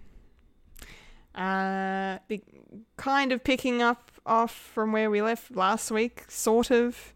We had that big reveal of Ultron, as Mike appropriately named him, Voltron. Voltron. Well, apparently a lot of people have been saying Voltron Vision, and just saying it both. Oh, saying Ultron Vision, yeah. Yeah, I've seen that too. I haven't seen anyone else call him Voltron, and I'm so surprised. Yeah, it's only me. It's only you, but you're onto something. But yes, we saw him rock up last week and shock the Watcher into just kind of what the hell's going on, because he is he's basically a living, walking Infinity Gauntlet at this point. And that was confusing. So this week we got to find out it was a bit of a cross between, past and the present in this kind of multiversal timeline going on. And I really, really loved this episode. I really, really did. I thought it was awesome. My jaw was on the floor for most of it. Especially that sequence where he just goes from one planet to the next and just starts Independence Daying the shit out of them. I thought that was pretty spectacular and shocking to see. But yeah, I just thought it was great. There's just so much to really like about this story that they told, about this episode, the way they did it. The animation is probably the best it's been from the entire series so far, I think. Especially because, I don't know if you guys have seen my thumbnail for my non-scripted ramblings, but I picked my favorite shot from this episode, which is that big wide shot of when Hawkeye's going down, you know, with his arrow open and the army's coming up. Oh, mwah, Jeff's kiss. Going out like a barge. Oh my god, I cried. I'm not even kidding. Endgame 2.0? Literally. And fucking Endgame parallels. And you cried Why? for Hawkeye? Yes, it was emotional. With his mohawk? Yeah. Okay. No judgment. No judgment. All right. I kid. But yeah, it was just stellar. Like, you know, talk about upping the stakes, and then that battle between the Watcher and Ultron was just, just stunning and shocking. It was nice to actually see the Watcher be more involved. Oh, that was cool, hey? Yeah. It was slowly building up to that. Yeah. They have been the entire time in the background kind of building up this reveal of him actually stepping into the story himself, I suppose. And I really love that. I love how this show started off as being, like, we thought it was going to be these one-off stories, you know, alternate universes of what the heroes are doing, what the villains are doing, you know, and that's cool enough on its own. But the fact that it's turned into this, you know, we still have these one-off episodes, but they're all connected. And we have a narrator who has stopped being a narrator and is now kind of the main character in this story. And I think that's fucking awesome. Like, it's so well written. I mean, it hasn't been consistently well written, I think, because I don't know if we've talked about it. Like, it doesn't always stick the landing every episode. But in terms of the overall story that they're trying to tell, it's nailing it. And this episode was kind of the best one out of just bringing that through line story to the forefront, and really starting to pay things off. I thought it was sick. I really, really liked it. But yeah, before we get too far into it, Fulia, I really want to know how you felt about this episode. Did you like it? I enjoyed it for the most part. I was very shocked at a lot of it. And also very, like, angry at Ultron. It's like, why? No! It's kind of like the age of Ultron. I know, right? Instead of, like, the weekend of Ultron. The weekend of Ultron. Fucking hell. Yeah, anyway, go on. Like I said before, it was nice to see the Watcher actually be part of the story rather than just narrating it. And the little bit at the beginning where, you know, Natasha and Clint were looking through those boxes of files, trying to find what they were looking for, and the fact that he was like, "It's right there." Yeah, it's right there. And the fact that he's just sort of contemplating whether he should intervene to show them, but then, you know, then you get the, you know, Natasha finally actually finding it, and he was relieved. That I liked. That was a really good scene. My gosh, like, I'm kind of looking at the images on IMDb. The image of Ultron biting into the universe. Oh. Into this galaxy. Yeah. And I'm just like, wow. That there is just, that's where you see how powerful he has become. Yeah. Galactus vibes. Yeah, a little bit. Eater Yeesh. of worlds. Destroyer and eater of worlds. It was nuts. Just an entree. Oh. Wait until next episode. Yeah. It's just a very dark episode, I think. But Yeah. just overall became just very dark because of how much power he had. The fact that he could punch through different universes during that battle sequence with the Watcher, and I'm just like, they're going between one universe to the next, and the fact that also Ultron, also saying that the Watcher has all of this power in his hand, and he's just doing nothing but watching. Yeah. He's a peeping Tom. I know, the Ultron even said he's a creep. So, yeah, like, overall, it was very dark, but I did enjoy it. Nice. Michael, I'm dying to know your thoughts. I did enjoy this one. Considering it's not voiced by David Spader, but James Spader. yeah, I was thinking Data. Damn. No, that's. What, did you say Data as in from Star Trek? Yeah. That's Brent Spiner. Whatever. Old white Americans all look the same to me. Yeah, so it's not voiced by Don Rickles. Almost threw me out of it, but I'm just there for the story, and unfortunately, I really enjoyed this, and how it's just escalating and till we realize it's like, oh crap, no hope in hell until the ending, and basically killing off everything and everyone, especially Thanos. You know what? That moment, as soon as he just, with his laser cuts him in half, I'm like, really? That's all it freaking took? Yeah, Blew apparently. my mind. He had 5 Infinity Stones, and Ultron did that with 1. Why didn't Vision do the same thing? Because he got attacked by his kids. When he got stabbed in the back and he couldn't phase properly. Yeah, he was pretty weakened, I suppose. Yeah. And I don't know if there's a difference in power to like Vision being Vision and Ultron being in Vision. I don't know. Probably not in power, but in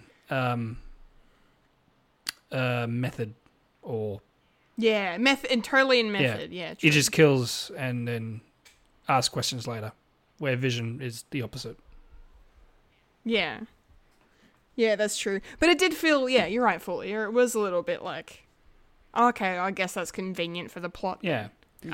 Because we had to find a way for him to get Ultron to get all the stones. Yeah. Because and have it make sense. Because I was speculating that of how does he get the stones without doing the legwork, and obviously the writers, they're very clever, but slacking at the same time. Where they go, oh, there we go. No more plot holes. Yeah, does that... So I'm guessing we're kind of taking then that in this universe, Thanos gets the stones sooner? Yes. Yeah. Because it's technically supposed to be set like 2015, 2016, I believe. Yeah. Well, yeah. I suppose because of what Ultron was doing, everyone was preoccupied. And yeah. So he got all the stones, basically... All the Earth ones last, basically. Yeah, because he would have rocked up and been like, oh, I'll take this time stone off Doctor Strange's corpse. Or, maybe the Ancient One still had it by that point. Yeah. And then, like, yeah, I mean, good thing he went to Asgard before it got blown up. Yeah. Another Loki death. Yeah. Cool. Hey, no. Yeah, no, wait. Yes. Yes. Fuck. Ah, no. That's right. We got another Tony Stark death in this episode too. He's just people have been speculating that is probably a not nexus point. Were they an absolute point? Absolute point in time is Tony Stark dying. Yeah, that makes sense. He has to die in every universe. Wow. Yeah. Yeah, I guess. And so Thanos, being Thanos, he thought, well, I've got all the other stones, and I just need the one. So he's just got the one. So he thought he got the upper hand, and obviously not. No, yeah, I think he just got caught off guard. To be honest, I don't think he was expecting that to happen like that. Because he was taking off his armor because he's fucking, I'm Thanos, I'm crash hot. I don't need my armor because I got all the stones. And then your overconfidence is your weakness. Basically. Your faith in your friends is yours. There you go, Star Wars reference. Yay!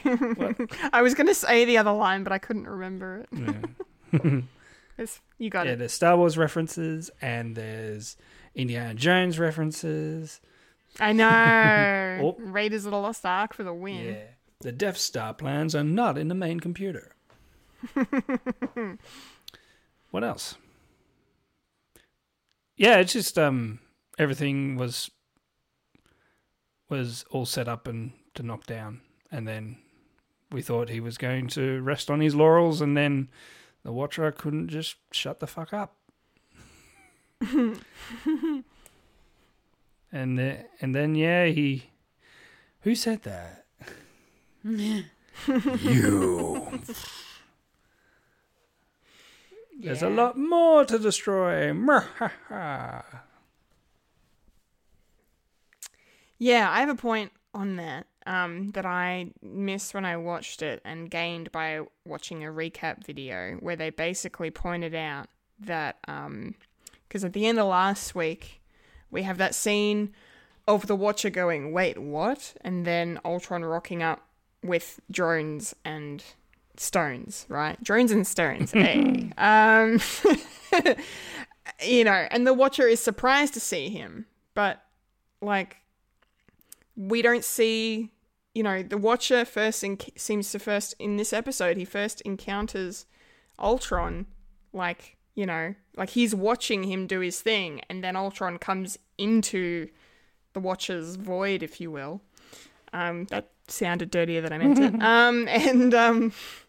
And then that's when he discovers there's a multiverse, as you just said, other universes for him to bring peace to or whatever.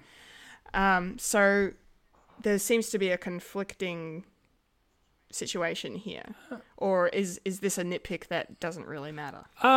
No. It can be both.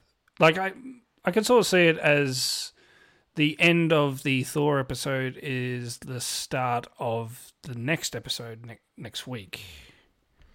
No. But I'm thinking because if we're thinking of the Watcher is in this sort of mirror universe of where the Citadel is, of where Kang the Conqueror is, so time is sort of irrelevant, and time is going the same. Going at the same time as everything else. He's sort of in this pocket universe and looking in. And it's probably the first time he saw Ultron, and he sort of, oh, what's this? Something new. I'll watch this next week. And he sees the what happened at the start of Ultron. It's like, oh, okay, this happened, and and then he sort of like, okay, then he's going to stop now, and it was his fault. So we're sort of following the Watcher's timeline, but not necessarily the timeline of each and every universe, because every episode sort of stops and starts in not in linear, but in every other sort of timeline that's happening. Like the first one starts in obviously the 40s, ends in 2012. 2012? Yeah. And the T'Challa episode with Star-Lord starts in the 80s and ends, and he's sort of like looking into different times and that. Yeah, So yeah. it's all wibbly wobbly timey wimey bullshit. You know, Doctor Who. I get it. Yeah, no, that makes sense. But I don't. Yeah, I don't know. It doesn't. It's very confusing. Doesn't. Yeah, either I need one of the writers in the show to explain it to me, or I'm just gonna see it as a plot hole. But a plot hole that doesn't really matter Yeah. too much. I just thought it was an interesting observation to make. Yeah. But yeah. Like, I see it as, I don't know. It probably can be talked away. There's probably an explanation, but, you know, you sort of make your own conclusions. Like, the Soul Stone. Like someone said in this episode, Thanos... I don't think Thanos actually goes to the planet to get the Soul Stone because Gamora is still alive in this episode where when Voltron goes to that planet that the Guardians were at the start of Guardians 2. The Sovereign. Yeah, the Sovereign. And Gamora's there. So Yeah, that's a good point. I missed that. I missed that one. So that's another plot point, another plot hole. Yeah, well, that means maybe in this universe, Nebula meant more to Thanos than Gamora. So could be reversed. What if? What if? Well, it doesn't matter. Gamora's dead now. Yeah, So. and everyone else. Everybody else. Wasn't that just like, not to go back to that really, but like that was just very shocking. Like to just see him one by one go to these places we know and love and see him just kind of wipe them out of existence in this universe. Like that was, especially Asgard for me, that was hard to watch. Not just because in the back of my mind, you know, but like, you know, just it's my favorite place. So. And Sakaar. And Sakaar, the poor Grandmaster. I know. Yeah, and I mean, I shouldn't say poor Grandmaster. He's a villain, I guess. and Korg. And Korg.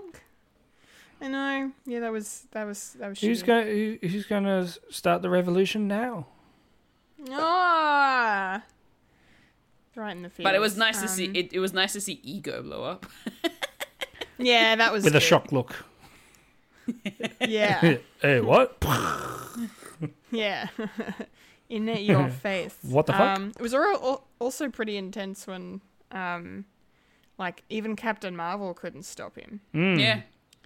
And Pushed then him all the way into the planet's core Yeah. and still couldn't defeat him. Still couldn't stop him. Yeah. And then that caused all these other planets to blow up. And, oh my god. Yeah. It was intense. It was intense. And Thanos wanted to split the universe in two, but in return, he got split in two.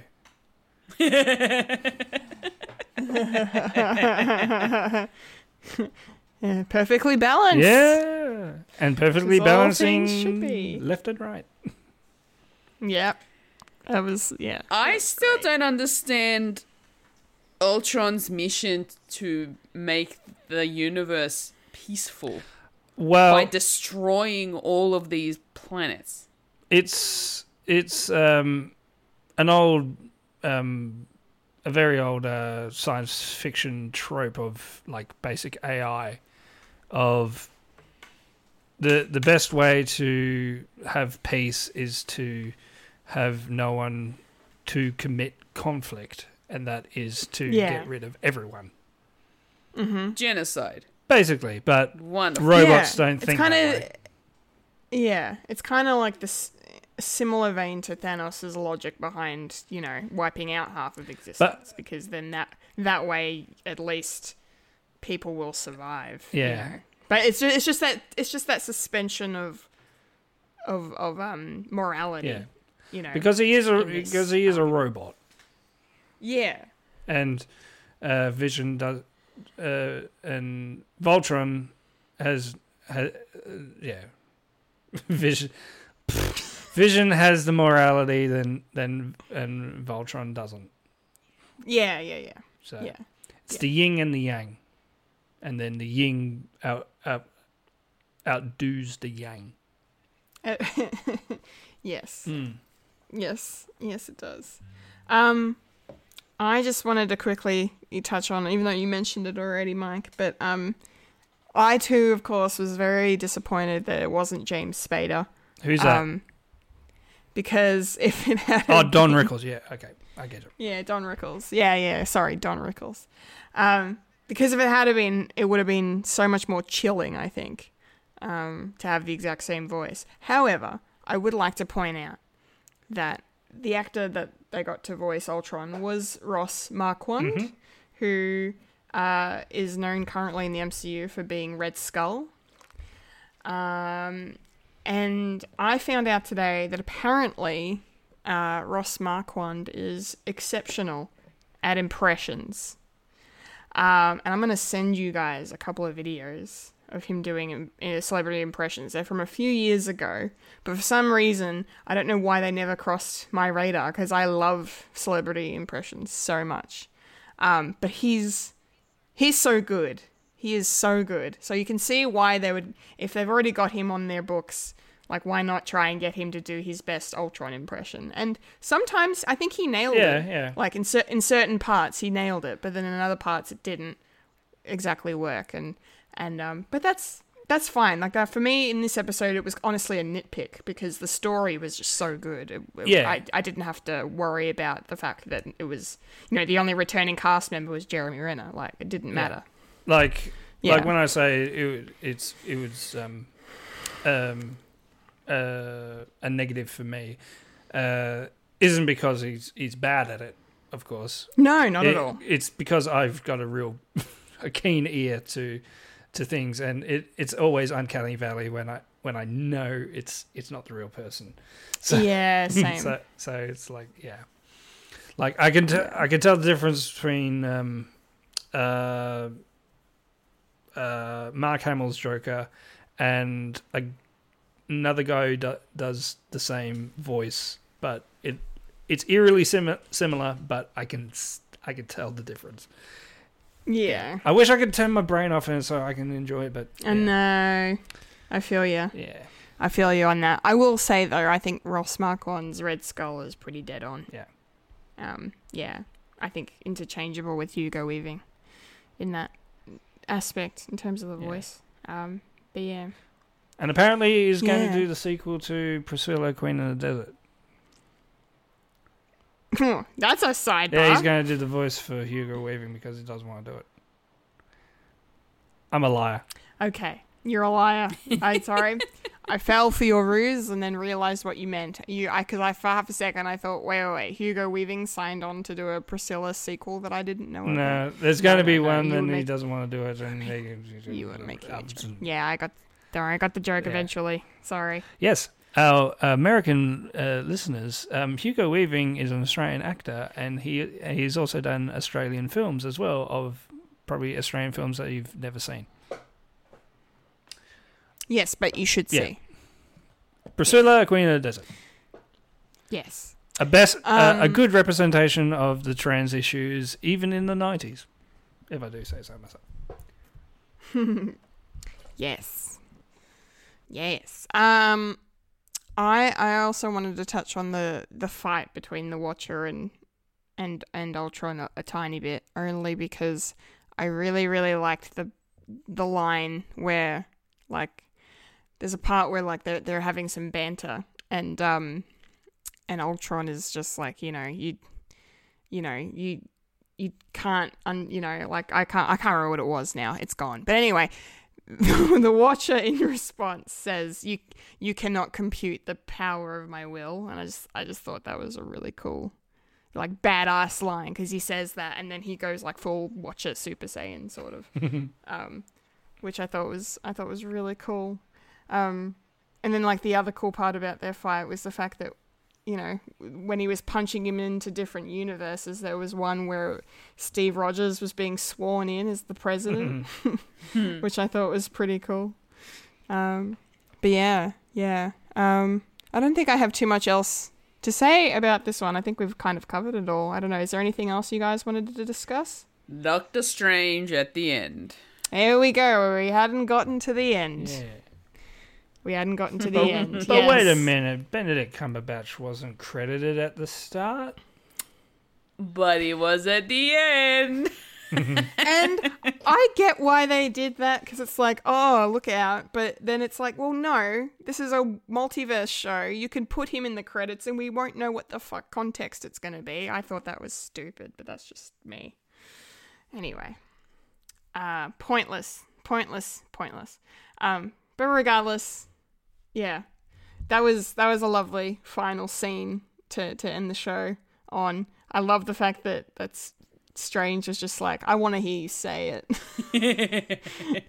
Meaning the Watcher asking for his help.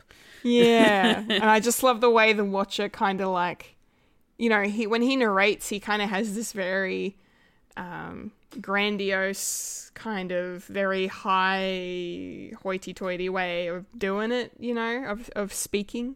But then like he has these moments of like where he just loses this facade that he has, and he's like, oh, what the, you know, he said, what the hell, you know, he's like, I can't believe I'm about to say this, but I need your help, like sort of thing. Like it's just, you know, he has these, there's like the Watcher, and then there's the Watcher who's just a guy that kind of just talks. I like that. He's just a guy that and watches. yeah. But I that's good, because I was wondering how Doctor Strange was going to get out, because I knew he'd get out of there, of his world. So it's nice to see that this is it. And I'm guessing it's probably just because, you know, the Watcher's like, oh, here's this other dude that could also see me. I'm going to get him to help, because he's not really doing anything else. You know, so yeah, I thought that was very good. A deal with the devil. Mm. Sure, you get rid of Yeah. Voltron, but will he go back to his crystallized prison? Yeah, that's true. Okay, that'll be interesting to see next week. Season 2. Yeah, season 2. Fulia, what did you think of this ending to the episode? I found it to be, you know, kind of quirky, a little bit of fun, just being, you know, Doctor Strange being himself and just being like, you need my help, don't you? Like being so smug and all that sort of stuff. But I need you to say it. Tell me you need my help. I'm just sort of curious as to how much help he could be, to be honest. And he's the Doctor Strange that we came across in the What If episode, isn't it? Yeah. Yeah. Supreme, Doctor Supreme Strange, or Doctor Strange Supreme. Yeah, Doctor Strange with the lot. Okay. With the lot. Yeah, Supreme Hold the pizza with the lot, and anchovies and olives. Yeah, I enjoyed that little bit. Now I'm curious to know how much help he can be. So I guess we'll find out in the next episode, hopefully. Yeah, that's going to be interesting. Mike, what do you reckon of the ending of the episode? Really like it, and I can't wait for Multiverse Avengers Assemble! Yeah. So we got Captain Carter, we got Star-Lord T'Challa. Who else? Hank. Well, we'll have Black Widow, because you know she's badass with her shield, and yeah, I've seen bits of her in this trailer with them. So And got We'll see Ant-Man. the head of Ant-Man. yeah, people from the zombie universe. Yeah. Oh, what was I going to say? Frost Giant Loki. Frost Giant Oh, please. Loki and Please. Loki and Loki for that took over planet Earth, maybe. Oh, please. Multiple Lokis, multiple T'Challas. Please. Howard the Duck. Yeah. If he's not there, I'm boycotting. They'll sneak him in like they did in the Endgame portal scene. Yeah. I mean, he's in the same universe as Thor, so basically everyone was there. Yeah. So Yeah, true. Yeah. There'll be a Captain Marvel Yeah. there. Killmonger? Killmonger, Black Panther? Maybe. Yeah, maybe. Maybe. I'm just so curious as to how they're going to be all, how do they decide who to round up and how do they just happen to be the characters that we've already been exposed to? That's interesting How? to me. Yeah. Yeah, like how do they go, all right, we need this person, this person, this person, just because they were in previous episodes? Have you two seen Space Jam: The New Legacy? The new one? No. I was going to make a joke. Oh, I'm sorry. What they get is a whiteboard, and they write down all the ones. Like LeBron James said, we want Iron Giant, we need Batman and Superman, and he ended up with the Looney Tunes. Yeah, so Seems legit. yeah, it's a bad movie. That I'm still going to watch. Yeah, me too. I mean, it is a bit of fun, Still- but I can't believe you've made me want to watch the first one instead. But having said that, I can't wait for Avengers Multiverse Assemble. Yeah, bring it on. Yeah. Bring it on. Yeah. Shall we end it there? Sure. Yeah. Cool. All right. Done. That's our discussion of What If Episode 8, What If Ultron 1. Pretty awesome episode. Setting up a pretty epic finale by the looks of it. So, yeah. Stay tuned. Stay tuned for that one this week. And then there's no more What If. Done. Not Voltron until versus zombies. Zombie Voltron. Yeah. I think they're going to throw in a couple of zombies in there as well.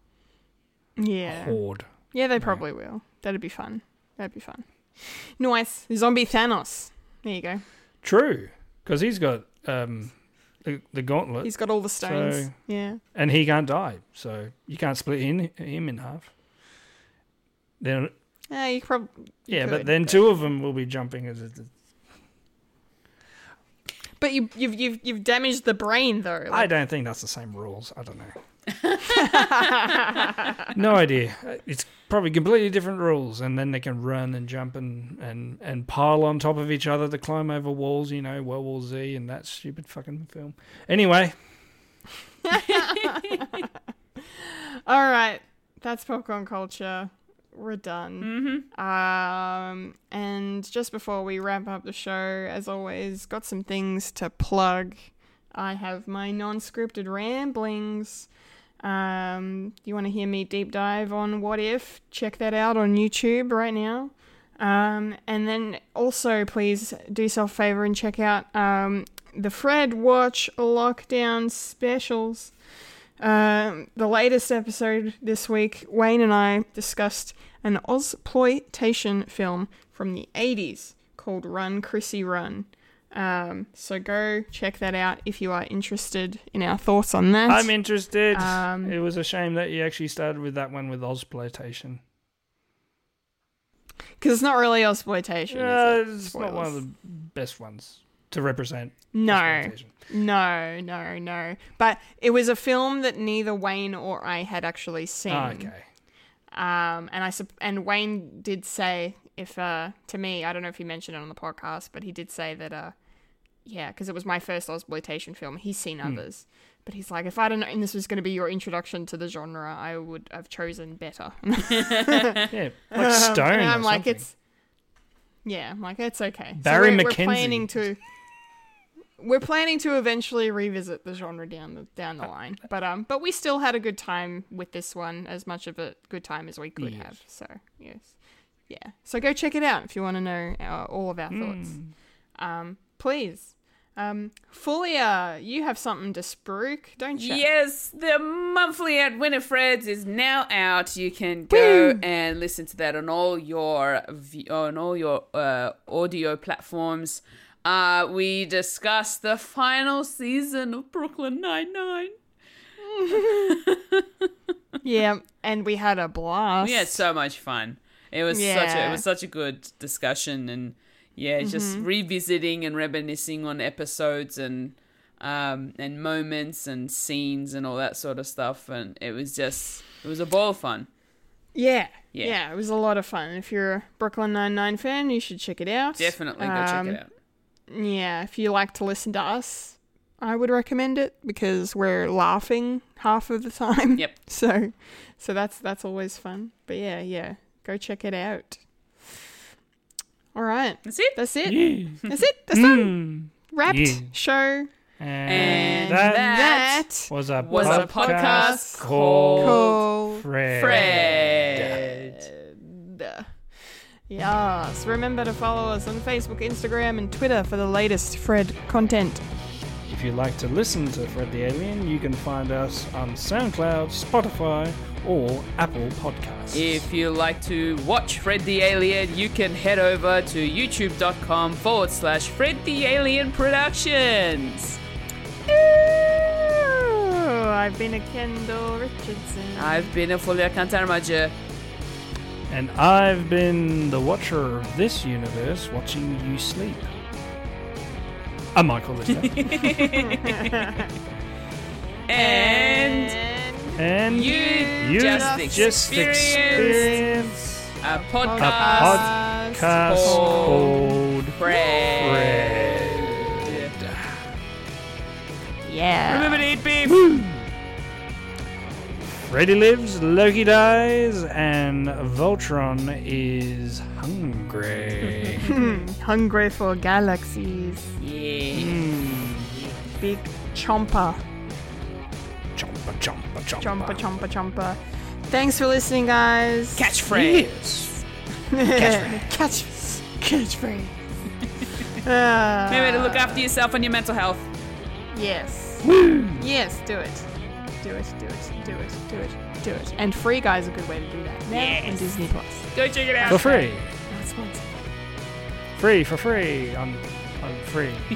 Well, it's not really for free because you need It's included with your subscription. Yes. Yeah, so it's not free. But it's freer than it would be for a film called Free Guy. But Is that it's not free. Is though. it false advertising? By saying it's for free? I don't know. But you need a subscription. It's like, buy this toy, but batteries not included. Yeah. You motherfuckers! That's what Premier Access feels like. Yeah.